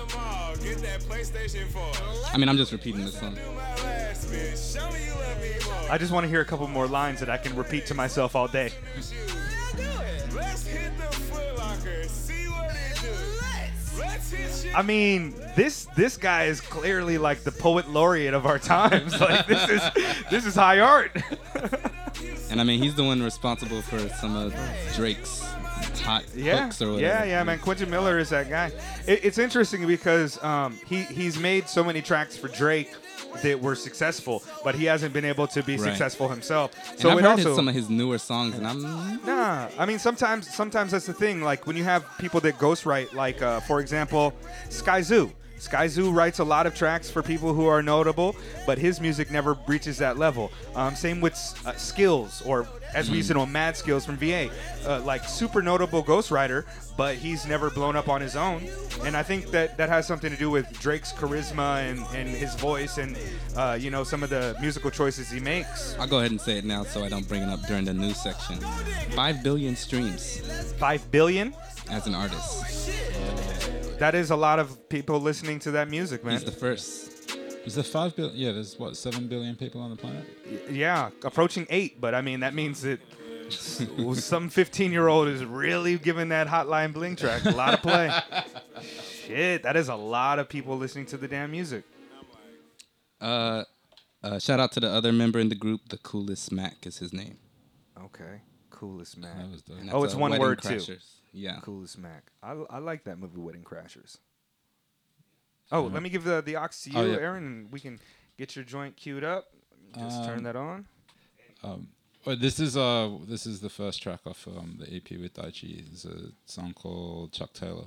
Hey, this is my jam. And for the listeners, definitely go check out that Motherfucker, you video. gon' die for this song. I'ma put my fucking life in this song. Little bit of love of ganja and snuff. Fuck that, a salt and slug. Coming summer, I'm a mind going out so. I'm a dakumata and small. Hinotsuita. Combaste what? My Chuck Daylight. Compass what Chuck? Hey, Babylon killing. I'm a ninja on the mission. Dread done. Get you illuminate. So the kitchen shocking. Kasagi. Get you walla who. Mommy and a puppy. Get undressed now with the finance. Bitches, they be on that fine. Sniffing Tokyo dreams, they never sleep. I got myself, you make it good to get here to the Kyoto. No shit, and low, so could catch it there. I'ma dive into the finance, but die for this song. I'ma put my fucking life in this song. Little bit of love of ganja and snuff. Fuck that, a salt and slug. Coming summer, I'm a mind going out so. I'm a dakumata and small. Hinotsuita. Combaste what? My Chuck Daylight. Compass what Chuck? Hey, Babylon killing. I'm a ninja on the mission. Dread done, get you illuminate. So the kitchen shocking, Kasagi, get you walla who, mommy and a puppy get undressed now with the finance. Bitches, they be on that finance. Sniffing Tokyo dreams, they never sleep. I got myself, you make it good to get here to the Kyoto. No shit, and low, so could catch it there. I'm a Oh, this shit is so hot. Oh my god, this shit is so dope. Yeah, that's crazy. Life in this song. Little bit of love of ganja and Oh man, when I first heard this, I couldn't get the chorus out of my head.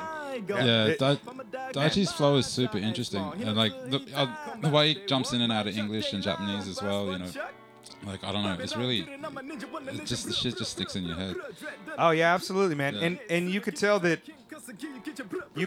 he's bilingual because his approach to rapping in Japanese is very different from like the conventional sounding Japanese rappers in terms of they can kind of rhyme very metered, like on beat with the last word being the rhyming word, Yeah, right. and not a lot of like interconnected multi-syllable type of sounding words. But with him, there's a cadence to it that's really interesting. On top of that, just adding in the occasional English word or phrase or sentence within these lines, Yeah. it pulls you in right when you're if you're not a Japanese speaker, right when you're thinking like, oh, okay, I don't know what it's saying, but it sounds good, then an English line comes in and it's like, oh, okay, there I am again. I really dig that joint. Yeah, man. Oh, thank you. I appreciate that, man. It's so You said the choppy, video too. is good too. Oh, the video yeah, the adds choppiness to, is like. yeah, the video adds to the song. You know, sometimes it be like that. But fucking like sometimes it be like that. But watching the video, it's shot really well. It's edited really well. And on the video, there's also like this part where they reverse the vocals. I think at the very end of Yep. the track. Yep. Oh man, that shit is just great.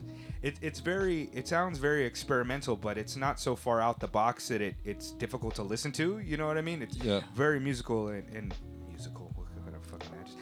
It's music, so it's musical, right? No, it just sounds great, man. Oh, thank you, man. I appreciate that. I just thought I'd bring something up from that record that I was talking about with Kojo, the first one we did that you can't get anywhere. Please. What's a good one to play? This is kind of interesting. This is a song called Eminem with Kojo. And you said you're using Ableton to make your. On this one, it's a machine, but yeah, currently at the moment. All right, is this you on the drums as well? No, this is a buddy of mine. Okay. Oh shit. Oh.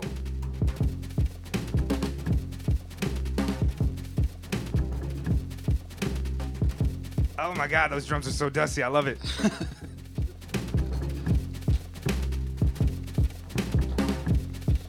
It's a good thing about being a jazz musician is you got jazz friends that can play shit Right. for you. It's like.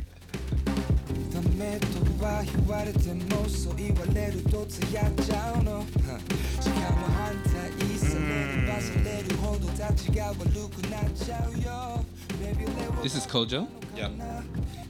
Kojo can sing his ass off too. Man.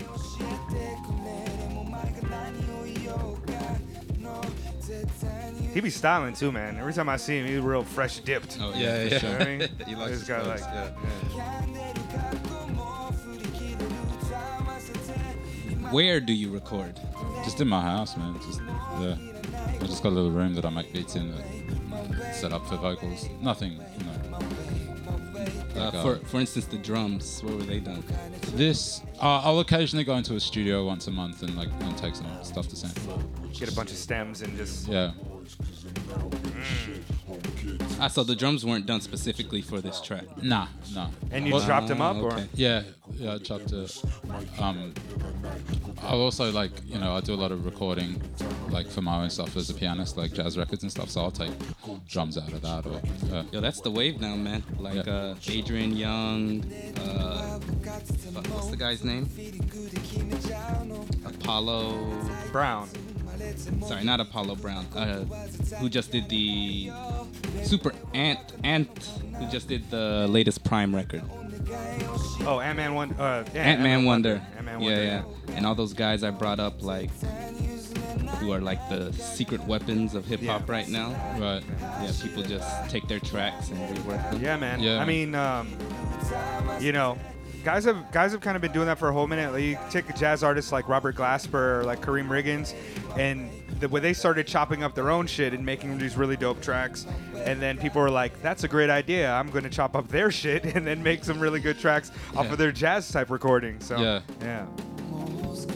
Oh, this is great, man. Oh, thanks. You're so super talented, and I say that to a lot of people, but and I usually mean it, when I say that, but your ability is just high level, very high level. I mean, I'm just still fucking around and trying to have fun, yeah. I mean, tracks like this too. Like, I remember making this and being like, "Yeah, this is like, no one's. I don't know what to do with this. It's not an instrumental, and it's a little bit boring." But once you put the vocals on it, and Kojo, figures out a hook and stuff, it's like it all sort of comes together. So it's not just me, man. It's like I have to say it's dope, but Kojo on it, like, kind of takes it to the next level. Oh yeah, for sure. Yeah. Indeed. Is that? I think I read an article. Did I? Yeah, I read an article about the new project with Daichi, and it said that like you usually send him beats, and then he would send back the track vocals, with vocals over it. Yeah. Is that how this track came together as well? Yeah. At that time, Kojo couldn't record at his place, so he would come over and record at mine. So, but I would always send the track, and then he'd write at home, and then just turn up and would record it. But, yeah. Did you have another one that you wanted to drop, or? I can if you guys want. Oh, whatever. Well, yeah. This is part of the podcast. Like we like to use the weather report to kind of talk to you about your musical process. Actually, while you have your phone open, Yep. You want to do the fits? Yeah. Oh, let's try that if we can. So, go ahead and explain it. What do you listen to your music on? Is it what you've got open right now? Yeah. Yeah. Do you do playlists or albums, or I just go through albums really, like on Apple Music usually, or just on my iTunes and stuff. Do you have like a recently played or like a most played playlist? Or do you have like a playlist you made yourself? No, I don't usually fuck around too much with playlists. I don't know why. What we'd like to do is just have you open up this list and then just randomly pick a song and then see what's in your ears, what's in the deck, so to speak. Yeah, for me, I don't use any streaming services or anything like that. I just kind of import all my music into a thing. So I would just go to like all songs and then scroll up. I've got recently played. Yeah, let's try it out. Let's so hear something that's in the headphones. So I'll just pick something from the recently played? Sure, yeah. Or just hit shuffle and let it go. Yeah. Oh, okay. How do you hit shuffle? Oh, there it is. Oh, what we got here? Oh, there you this go. is Dilla? Yeah, this is Madlib. Oh, that's right. Wait, This is off Madlib. Mad Villain? Yeah. Yeah. Okay. Yeah. Word. This is also the jam. Yeah. Yeah. Yo, it took me a while to. Speaking of wanting to work with Doom, the first Doom I ever heard was Accordion. Oh, yeah. And I was like, I don't know how I feel about this.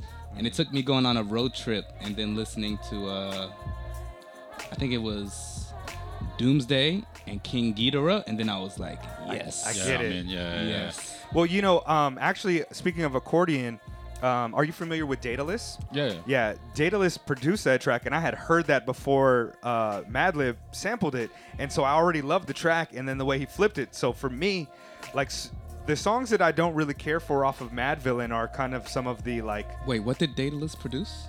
The original beat for accordion, like the entire skeleton. Accordion? Yeah, the entire skeleton of the track, and then Madlib just kind of stripped it a little bit and then added some different drums to make it more rappable, and that's it. But Daedalus is one of my favorite producers all time, and he also comes from a jazz music background as well. I think I like a lot of artists that come from that. I think it's the approach to drums. Right. When it comes to people who are trained in jazz, a lot of times I find their drum programming to be a little bit more interesting than like regular boom bap trained like hip hop heads. You have guys like Dilla who weren't quantizing their drums. It gives it a kind of off sound. Yeah. I mean, that's like jazz too, you know, like the Yeah, timing definitely. is really off. And Thought process. yeah. The thought process is what I'm talking about. Actually, it's just brilliant, man. Daedalus. There's so many people who come from like jazz backgrounds that I just tend to love their beats completely. Even I mean Madlib himself. Yep. Yesterday's new quintet. The fucking the last what is it? The last space What does he electro. do? What's that? Doesn't he have like open access to like the Blue Note? I think he had a deal with Blue Note to be able to sample. I don't know if that was just straight up for the one album that he did, the Blue Note album, but yeah, you know what's crazy about him is that a lot of his tracks that he makes for like higher level artists like Erykah Badu, a lot of times they have to go into the studio and replay those tracks because the motherfucker just has a pile of records and just starts making shit. It doesn't write down where the sample comes from. So they're like, yo, where's this sample from? And he's like, over there in those 600 records that are sitting over there. But yeah, his music is really great too. And I still think that Madlib's not getting enough respect in the community as like being one of the greatest producers. What is it going to take him dying like Dilla for people to be like, this guy is a fucking genius? Like, I don't know. Good. Is this you too? Still? As well? No, this is No, I mean, is this from your phone? yeah, this is from my phone. Who yeah, is yeah. this? This is a group from the UK called Hawk House. Oh yeah. Yeah. They have an album that what is the name of their album? They're really dope. Yeah, super dope. Mind is a The Weapon. Brain? Is that the name? Oh yeah, Brain. What I is- think what this is is that from one? that. This is from that album. Yeah, they're super dope. They kind of remind me a little bit of Diggable Planets to a degree. Not quite as like background music as Diggable, but like, you know, yeah. Handshake to the Brain. Handshake to the Brain is the joint. Yeah. They're super dope. What's the group name? Hawk House. It's two male MCs and a female MC, right? Yeah. Really Yeah. good. I don't think they do shit anymore though. They put out like one EP of stuff that was like Dilla and Madlib beats, and then this, which is still just an EP, and then they just stopped. And it's like you can't find anything online. Yeah. But, I heard about them when they first dropped it, like maybe 4 or 5 years ago, Right. Or maybe even longer than that. But I haven't heard anything from them either. And to me, they stood out immediately. It has like a lot of these kind of jazzy qualities, which I compared to like Diggable, and I mean that's also two male MCs and a female MC. But their music is really this. You know? Yeah. When did this come out? I want to say like 2014, 2013, something like that. Yeah, Really dope. I have to check this out. Yeah, they're really good, man. Yo, do we know who was singing on the last track? Nah. The On Madlib joint? one? I'm not sure. I'm not sure. I don't know. I never thought about it until now. Yeah, right. I don't even remember the name of that track. checking it out once, but it wasn't. I can't remember. Yo, do you fuck with Ivan Ave or Fred Fades? I don't know who they are. Is that bad? Should I know? What's the guy's name? Mind Design. Mind Design? Yeah. I haven't checked him out too much, to be honest, man. Like, but If this is the kind of wave you're on, I think you'll like yeah? those dudes. Ivan Ave is really good, yeah. Yeah, Mind Design, you know, Kiefer actually played with Mind Design's band as well, but Mind Design, he also, like, sometimes he pushes the envelope in terms of, like, the musical sound, Right. where it almost gets away from what I would call, like, a hip-hop aesthetic, Right. and gets into, like, some really experimental, like, psychedelic sounding stuff. But yeah, Mind Design's dope. That's awesome. Yeah, I gotta check out more music, man. Like, I don't know.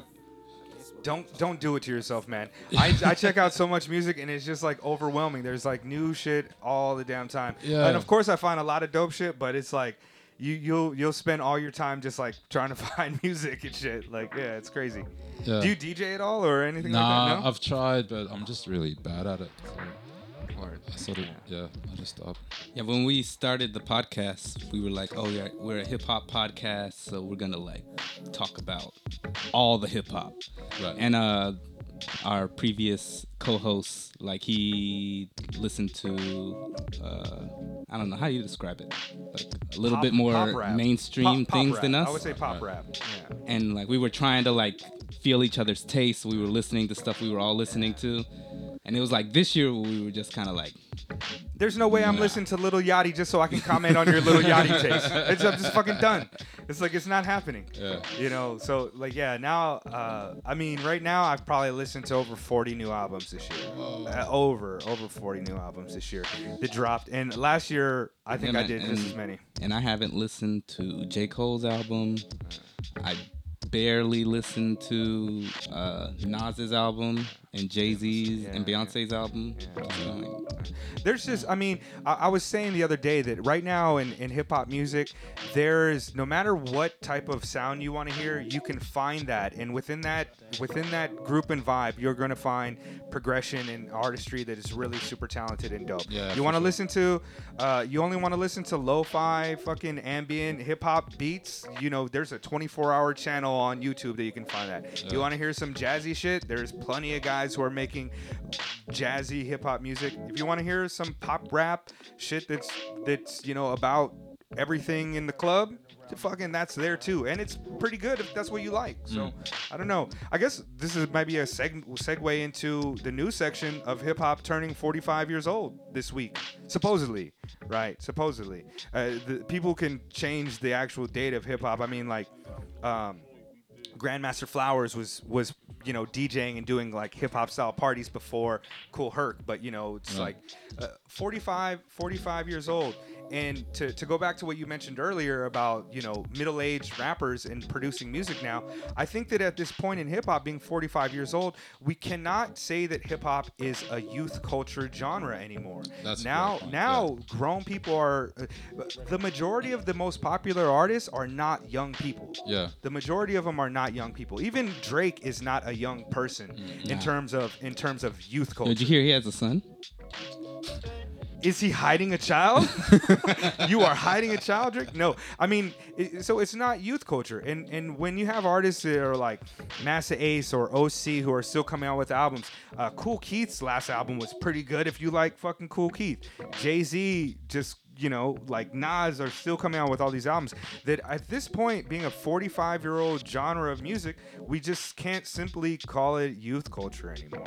No, it's definitely not. Especially like, you know, the stuff that those guys are rapping about too. It's like, you could maybe have an argument it's still being youth culture if they were still targeting a young audience, but they're not, man. Like, especially that, for me, I don't know why. This is just me because I'm also not aware of a lot of stuff going on. But the 444 record was like, yeah, no, this speaks to a generation of people that are still hip hop, but that really, like, you know what I mean, in that real hip hop sense, where like there's a guy rapping and the stuff that he's talking about, you identify with. It's like, Feel like, yeah. And it's obviously because the artists are getting older. Like Mega said, Masta Ace is putting out phenomenal albums, and like the content is like Masta Ace just came out and it was like, what, he has MS or something like that? Yeah. I think he does. And like our guy Elo Kush just revealed recently he has like some kind of kidney issues that he's dealing with. And I mean, Kool Herc, was it Kool Herc or someone else who was having kidney or liver issues? And A lot of them. And it's but like, I think Kool Herc did have some health issues. there's no, you know, what's it called? union, Yeah, hip hop there's union, no hip-hop that's going to help you with that health exactly. insurance. You know, they're like, oh yeah, you invented the scratch, so you know you have health care. You're good for the rest of your life, right? It's a crazy thing too, man, because the way the hip hop culture seems to be disseminated through popular culture now, it's from the position that hip hop culture is the popular music, and all the popular things on the radio is hip hop culture. That's it. I saw a photograph that was made by Hip Hop DX, one of the larger hip hop websites online, and they produce a lot of hip hop content. And on the picture, it's all rappers, Rick Rubin, the Beastie Boys, and all rappers, right? And to me, that was just like, somebody needs to strangle them with a fucking Adidas shoelace, a shell-toe shoelace, because hip-hop culture is much more than just a bunch of fucking modern rappers. Like, where are the b-boys? Where are the graffiti artists? Where are the DJs in this picture? And one of the things that bothers me about popular hip-hop today is that it seems to be a callous disregard for the people who created the art form, or things that advanced the art form, and people in the past. I know we're a contact sport. I know that we're a very highly competitive sport, but that doesn't mean that you throw away Muhammad Ali because he's going to get his ass beat by, you know, George Foreman when Foreman is fighting, you know, 20 years after. It's just so crazy to me that there seems to be a lack of knowledge and a lack of respect to the forefathers, and all of the terms that used to denote being a hip hop head kind of turned into like these pejoratives, these derogatory terms. Backpacker, derogatory term. Old head. This is like derogatory terms for people who are like trying to remember the past culture. Right. It's like being our age, you don't want to get caught up in hating on the children, because then you just come across as bitter and a hater or whatever like that. But you can still judge the music for its inherent qualities. It's an essential part of fandom to be critical. I don't like everything that my favorite artists have done. I'm not that much of a fanboy or a fanatic that I'm not critical of their music. And I don't know. I'm going on a fucking rant. Hip hop's 45 years old. No, I was gonna say, it's funny. I was thinking the other day, like, Nas has released an album this year, and Jay-Z has released an album this year, and I'm just kind of like, oh yeah, that's cool, but I'm gonna listen to this Freddie Gibbs real quick. Like, it's kind of crazy to think Jay-Z and Beyonce release an album and it's not like the zeitgeist of the culture anymore. Yeah, that's true. I mean, it's opened up so much, isn't it? Like, I mean, in the same way that there's, you know, like what you were saying before, like within hip hop there are all these genres and stuff like that. Like, it means that there's also these little sub communities of people online or in actual places where, like, you know, where, like, yeah, like someone like Freddie Gibbs is sort of the top of that family, well, not family tree, but you know what I mean, like in that world, like, those people are checking for Freddie Gibbs, or like, you know, there'll be dudes that like could not give a shit about a DJ Premier being waiting for the new Flying Lotus shit to drop, or, you know, someone, maybe one of those trap guys down south, like one of those beat makers. And I think that that's cool too. It's like, you know, in the same way that we've got our own little community out here that's, you know, like, it's hip hop, but it's also this Japanese part of it too, where beats are kind of more prominent here than rappers are, and DJing and graph and b-boying are really around. Like, it's not, you know, the Japanese hip hop scene is awesome like that. Like, it's really not rapper centric, you know, but it's starting to be a little bit, I think, in the last few years. But I think it's cool, man. Like, I wonder what it's like in places like, I don't know, I wonder what's going on in Luxembourg. Hip-hop scene. I just saw in Korea at some award show this rapper, and it was just a picture with like the closed caption on it in English, or the translation in English, and he was mentioning, he said to all the rappers who are imitating black culture and trying very hard to be thugs, like, stop it, that shit is whack. And that's kind of like the growing tide in the popularity of worldwide hip hop, is more so when it comes to rap, it's more focused on like the popular rap genres of like trap music and fucking snap music and all the things that are removed from b-boying, graffiti, and turntablism. It's interesting. But here in Japan, like you said, Japan has two of the best b-boys out right now who are winning competitions and shit. You know, Foundation. There's all these cats here in Japan who are just phenomenal. Yeah. In the b-boying scene and turntablism. The fucking DMC, which happens later on this month, by the way. The DMC, DJ Rena is like a 12-year-old fucking turntablist prodigy who is really fucking legit at every form of scratching. Wow. And, you know, so like hip hop, it's not a youth culture, but the youth are still doing like real 4-element hip hop shit. Yeah. And it's still going. Like, it's just problematic to me where the media and the people who are trying to make money off of the culture only show a certain segment of the culture and only focus on a certain segment of the culture. That's definitely problematic. I don't know. Yeah. Well, another anniversary or highlight milestone mixed with youth culture or youth culture of the past. Low End Theory recently closed its doors. Yeah. And final performance, kind of surprised. They announced it on the day of. Odd Future was there. I think it was just supposed to be Tyler, but then Earl was out and too. Everybody else was there, Wow. except for a couple members, I guess. That's an institution, man. I know they haven't been around for as long as, like, you know, Jay Smooth's The Underground Railroad, which also shut down this year for reasons. But to see the Low End go, the host of fucking The Underground Railroad, the longest running hip hop radio show in the history of hip hop, he just stopped it because of their affiliation with I think a white supremacist or some type of hate group that Really? the radio station was allowing to be played. So he's like, fuck it, I'm done.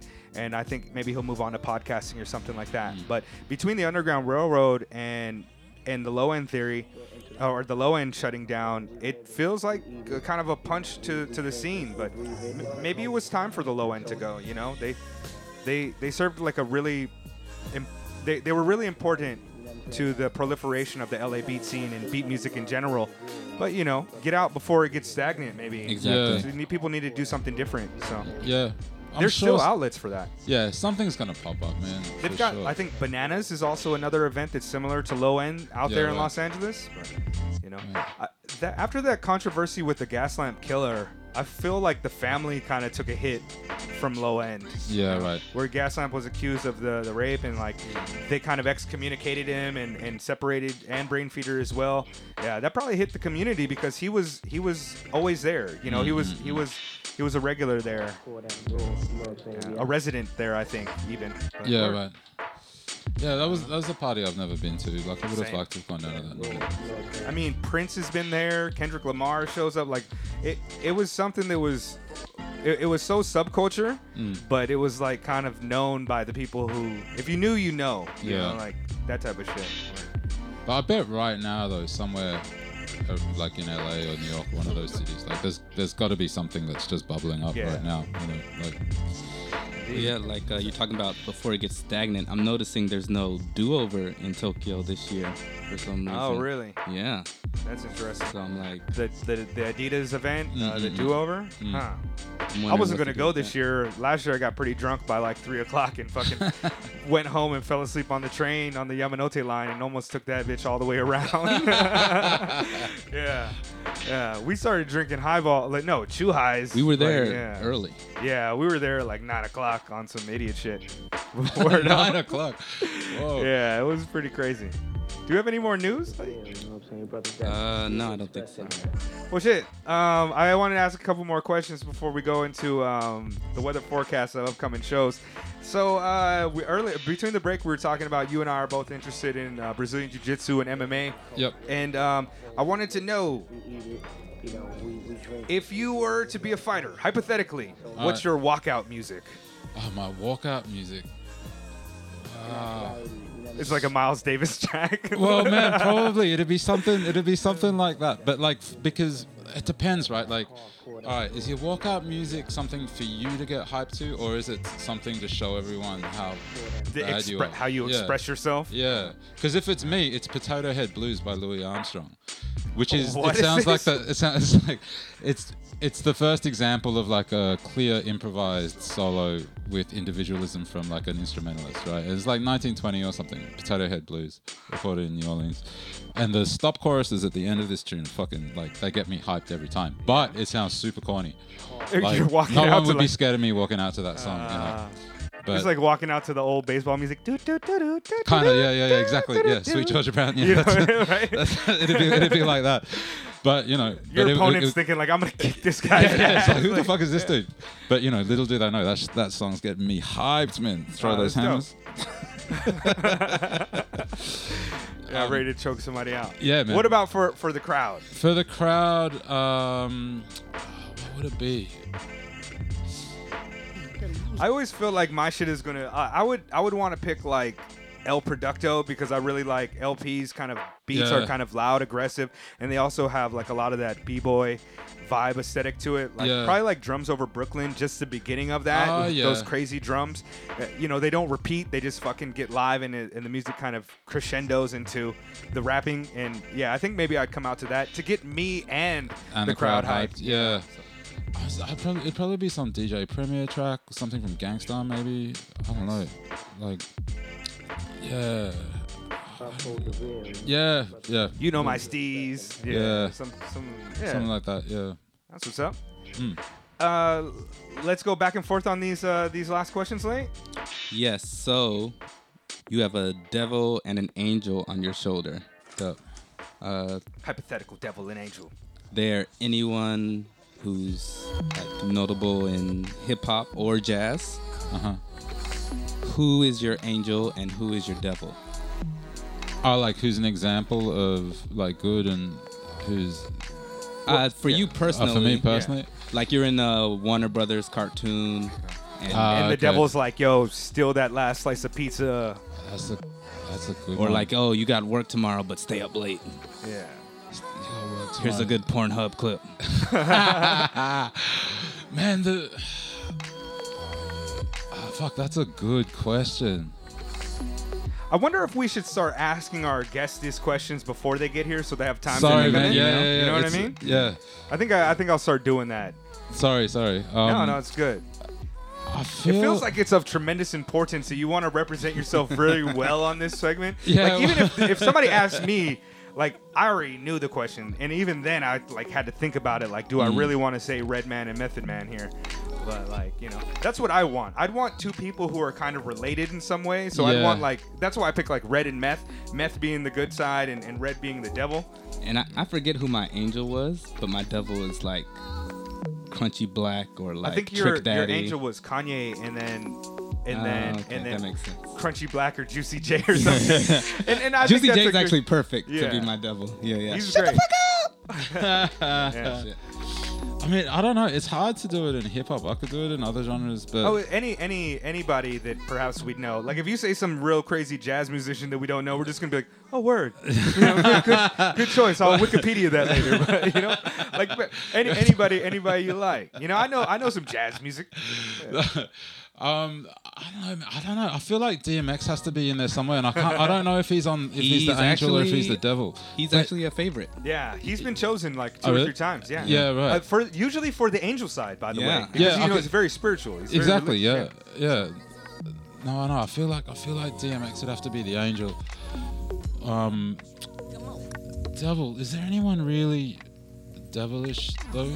It's hard to think of. I don't know. You think devil, you think pure evil. I don't really believe.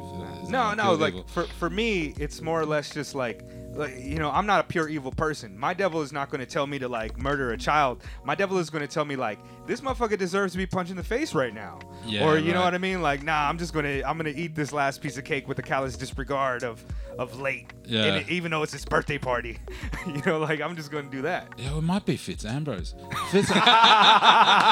just trying to think of leaving gigs and being like, yo, you gonna have one more? That's shout out to Fitz, man. I don't know Fitz all that well. We've interacted several times, but man, like, there's something about the guy that I just find fucking cool as shit. Like he has this really hat down low type of like.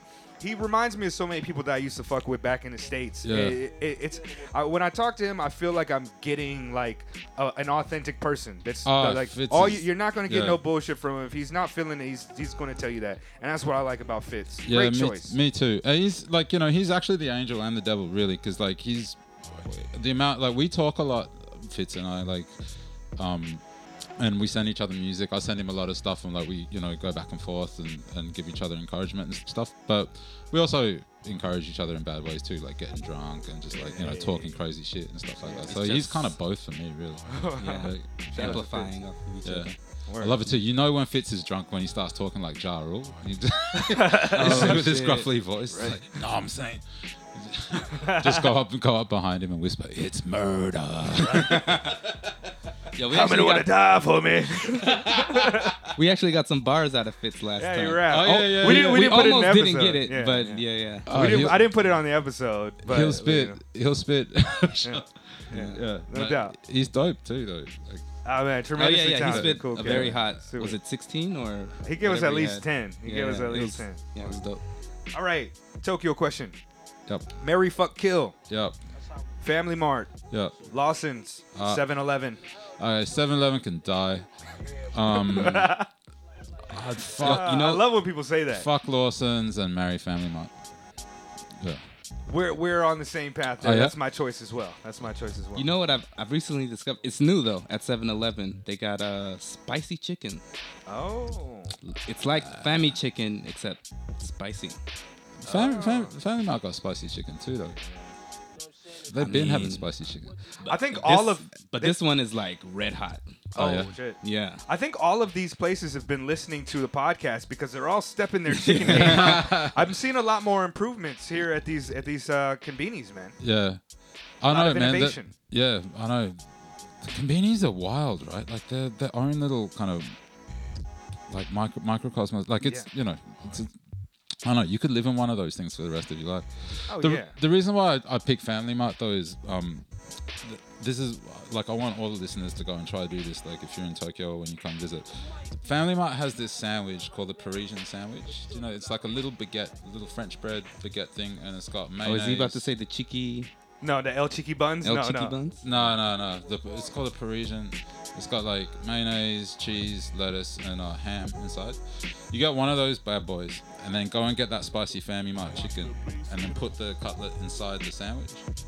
I swear to God, like best meal you'll ever have. I know Tokyo's got some good You need food, to write this down. but that might be like the greatest for meal you can have. $2, you got this whole amalgam. Yo, Don't come here for the sushi. Come here for the Family Mart chicken and the Parisian sandwich. when we eventually start doing MLS shows, the food has to be like El Parisian Chiqui buns and Parisian.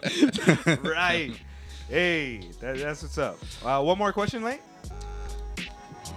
Yes. Who is your favorite member of the Wu-Tang Clan? Inspector Deck? Hey. Maybe Inspector Deck. Like Ghostface, man. You can't not say Ghostface. No wrong answers, man. Yeah. No, I think it might be Ghost.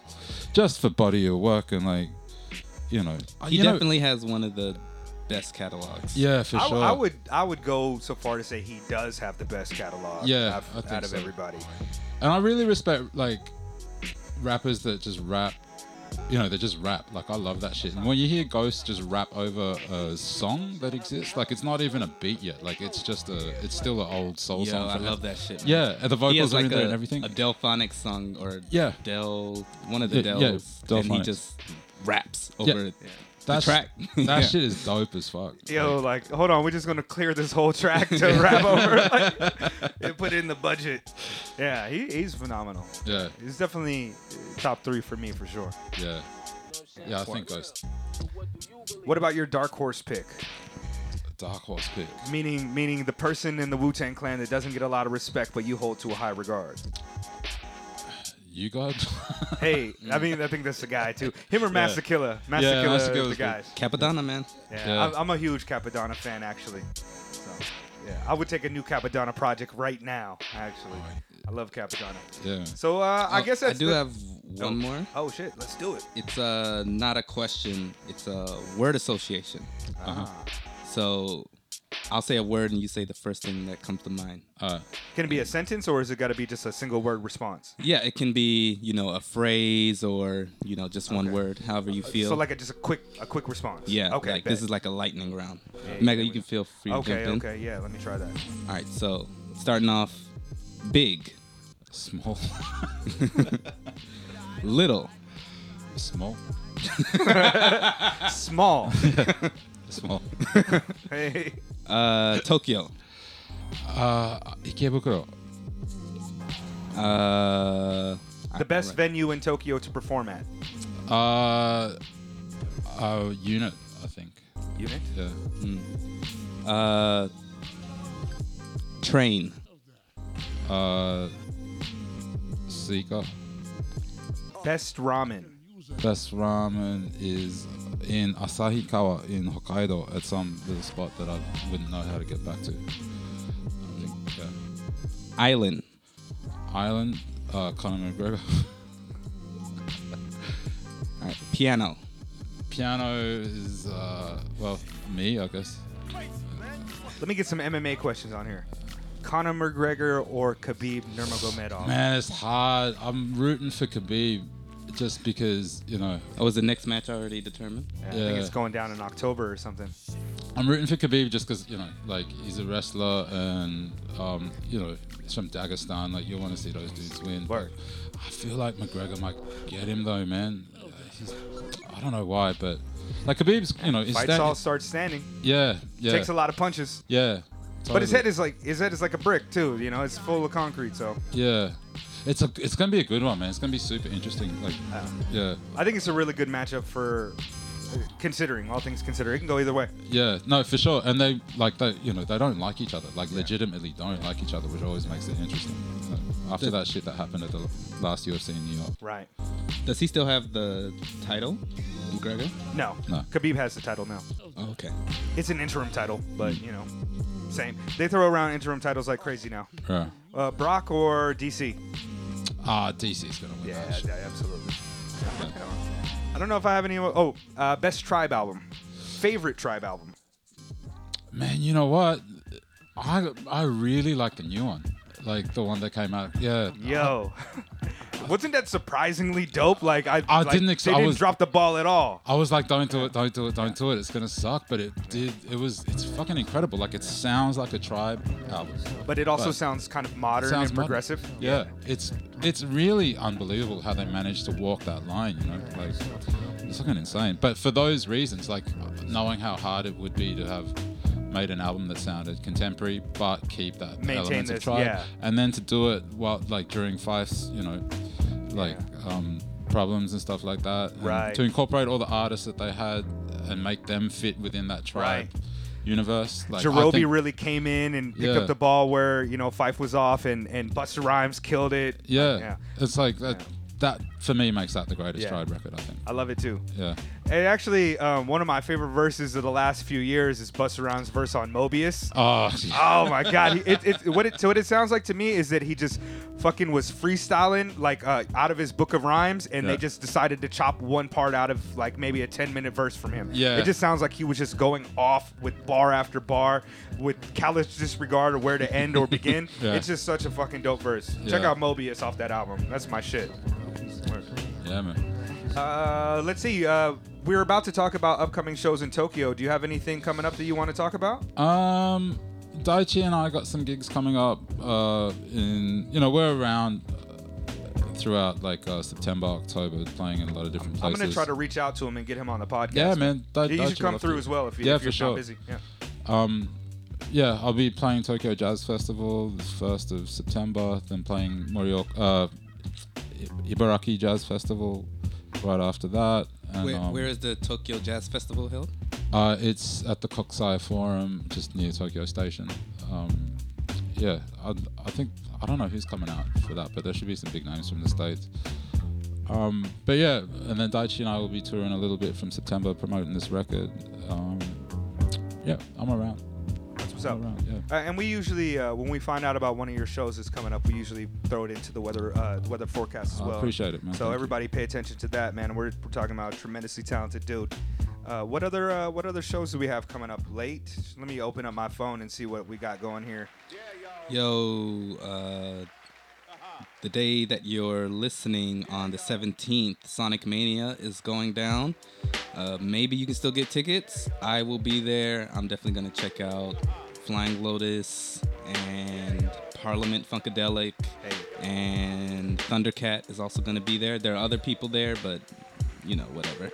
Parliament just came out with a new album this year as well too, so I imagine they're gonna put a lot of material from that on there. Right. It's a weird ass album too. Like some parts of it don't even sound like Parliament to me. Just, I don't know if I like it. But it's like, it is new. I think it's called like Atomic Slumdog or something like that. Oh, okay, I'll gotta check that out.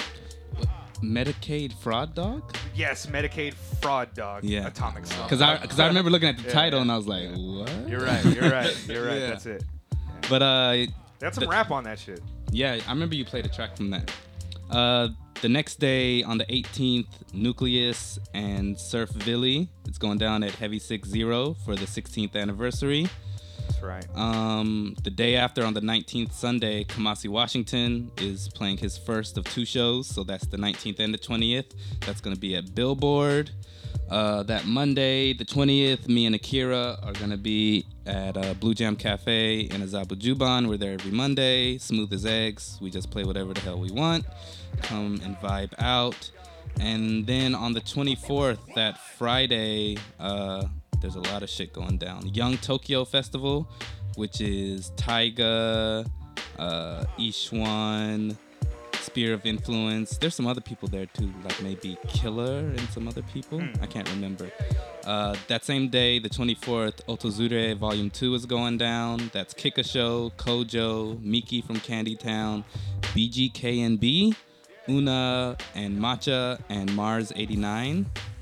And also that same day, Slow Lights is going down at Heavy 6-0 for the 16th anniversary. And I think that's every 4th Friday? Slow Light? Something like that. I'm not sure. I do it once a month, I think. And as we said before, on the 31st, which is Friday, Ali Shahid Muhammad and Adrian Young will be performing as the Midnight Hour, and that's at Billboard. So go and check I wonder how much out. that is. I got to get to that. I can tell you right now, $6,900 and $7,900 for service. Hey. All right. I think I might go to that. Yeah. So if you go there, look for your guy Megaface. Absolutely. Yeah, that's going to be really dope. And truth be told, I'd really like to interview Adrian for the podcast, so hopefully that happens. That would be incredible. Yeah, that would be great. Yeah. And we're going to try to get you in there too, Aaron, if we get that interview going. I'll definitely be here. Dope. Try to stop me. No doubt. We probably have to do that in like a Studio Noah. I don't know if they want to come out to Ikebukuro with all the scandalousness and debauchery going on in the neighborhood. Yeah, Chinese people kicking each other. They better not come out here. And that is right. You know, we'll kick you. No, and that's not like a racist observation about Chinese people knowing kung fu. By the way, I did see that happen just the other day. Yo, let me tell you guys about this. Before we go, let me tell you guys about this trip that I just took to Okutama. I was out there swimming in the river during the rain the other day with my guy D. Dallinger and his son, and this person came by, and I was like, konnichiwa. You know, I said, I gave her the hardcore Japanese hello. And she said, oh, I'm not Japanese. I know we all look the same, though. And then she walked off. She walked off, and then she was speaking like Chinese and English to, maybe she's from Hong Kong. She was speaking like Chinese and English to the dude that she was with. And I was just like, yo, I said konnichiwa because we're in fucking Japan. Yeah. That's. But I know we all look the same. I said, damn, you don't look anything like my wife. That's crazy. Or Jackie Chan. Bitch. No, that's so. So that's the takeaway. No. I thought it was funny. She didn't say it in like a really nasty way, I don't think. But I was just like, I thought you were supposed to say konnichiwa. Yeah. All right. I'll speak to it. Like if I see another foreigner, I'll usually open up speaking Japanese because you don't know where that dude's from. They might not speak English. Yo, that's like if somebody said good afternoon to you in America, and you're like, oh, motherfucker, how dare you? Like yelling at them in Spanish or something. You know what I mean? I don't know, man. It's just pretty funny to me. I usually pull the Devin Morrison, and if I see a black guy, I'd say like, all right now. Like give it a head nod. If I just see a black guy, all right now. You know what I mean? That's how it is. Shout out to Devin Morrison, man. I hope everything's going well in Los Angeles. Yeah. Mega Late Show episode number 44 with A.A. Ron. No, I'm just kidding. Aaron, Cholai, super talented. And where can we find your music? On SoundCloud, on Apple Music, all that good stuff. Word, show links in the show notes. Yo, is that Daiichi project also? Yep, that's on Apple Music. I gotta peep that. I'm going to buy that vinyl, y'all. Yeah. Mega Late Show 44, 2018. Motherfucker, you gon' die for this song. I'ma put my fucking life in this song. Little bit of love of ganja and snuff. Fuck that, a bar, salt and slut. Coming summer, I'm a mind going out soft. I'm a dakumata and small. He no tsuita. Combaste what? My chuck daylight. Compass for chuck. Hey, hey, hey, Babylon killing. I'm a ninja on the mission. Dread done. Get you illuminate. So the kitchen shocking. Kasagi. Get you wallow. Who mommy and a puppy get undressed now with the finest. Bitches devin on that finance. Sniffing Tokyo dreams. They never sleep. I got my soul. You make it to he got to the Kyoto no shit. Lows over catch it there. I'ma dive into the finance. But die for this song. I'ma put my fucking life in this song. Little bit of love of ganja and snuff. Fuck that, a bar, salt and slut. Coming summer, I'm a mind going out soft. I'm a dakumata and small. He no tsuita. Combaste what? My chuck daylight. Compass for chuck. Hey, hey, hey, Babylon killing. I'm a ninja on the mission. Dread done. Get you illuminate. So the kitchen shocking. Kasagi. Get you wallow. Who mommy and a puppy get undressed now with the finance. Bitches devin on that finance. Sniffing Tokyo dreams. They never sleep. I got my soul. You make it to he got to the Kyoto no shit. Lows over catch it there. I'ma dive into the finance. But die for this song. I'ma put my fucking life in this song. Little bit of love of ganja and snuff. Fuck that, a bar, salt and slut. Coming summer, I'm a mind going out soft. I'm a dakumata and small. He no tsuita. Combaste what? My chuck daylight. Compass what chuck? Babylon killing, I'm a ninja, one the nation. Bruh, bruh, bruh, bruh, bruh. Dread done, I get you crap. Eliminate, so the kitchen tell king, cause the key, get you bruh, bruh, bruh, bruh, bruh, bruh. Crap. Without mama and a puppy get undressed now with the finance, bitch, bruh, bruh, bruh, bruh, bruh. I'm a son again, I'm a sim. Which looks and I fit the man, says no, hey, give up my name, I'm a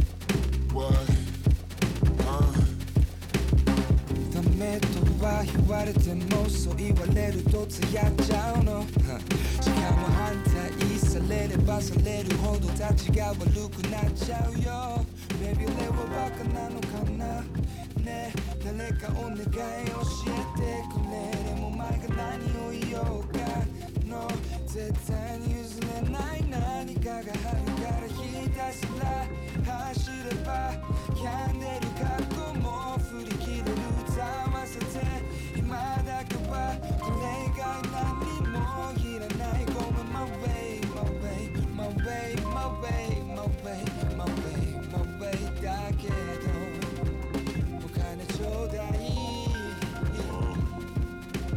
I don't give a fuck what you say about me and my boys, cause I'm now with this shit. Home kid to the top in the minute, check your clock with the business in the block with the winners. Yeah, Coco the MS, Mikey got it la night, Coca it was still a night. My man were anytime I meant night, it's a kind of day you got to keep a night. Cold Joe, a kitchen guy can never do what he one night. I'm Caneo Joe's guy. 金とは分かっててもいつもフィーリングで決めちゃうのいくら大金積まれてもやりたくないことは絶対にやらないよ Baby 俺はバカなのかなねえ誰かお願い教えてくれでも前が何を言おうか No 絶対に譲れない何かがあるからひたすら走れば病んでる過去も振り切れる歌わせて今だけはこれ以外何もいらない Going my way, my way,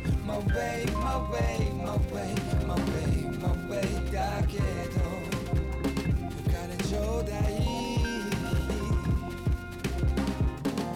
もう少しだけ起こさないで朝が来るまで夢を見させて約束の場所で Baby it's alright できることはひたすら走れば病んでる過去も振り切れる歌わせて今だけはこれ以外何も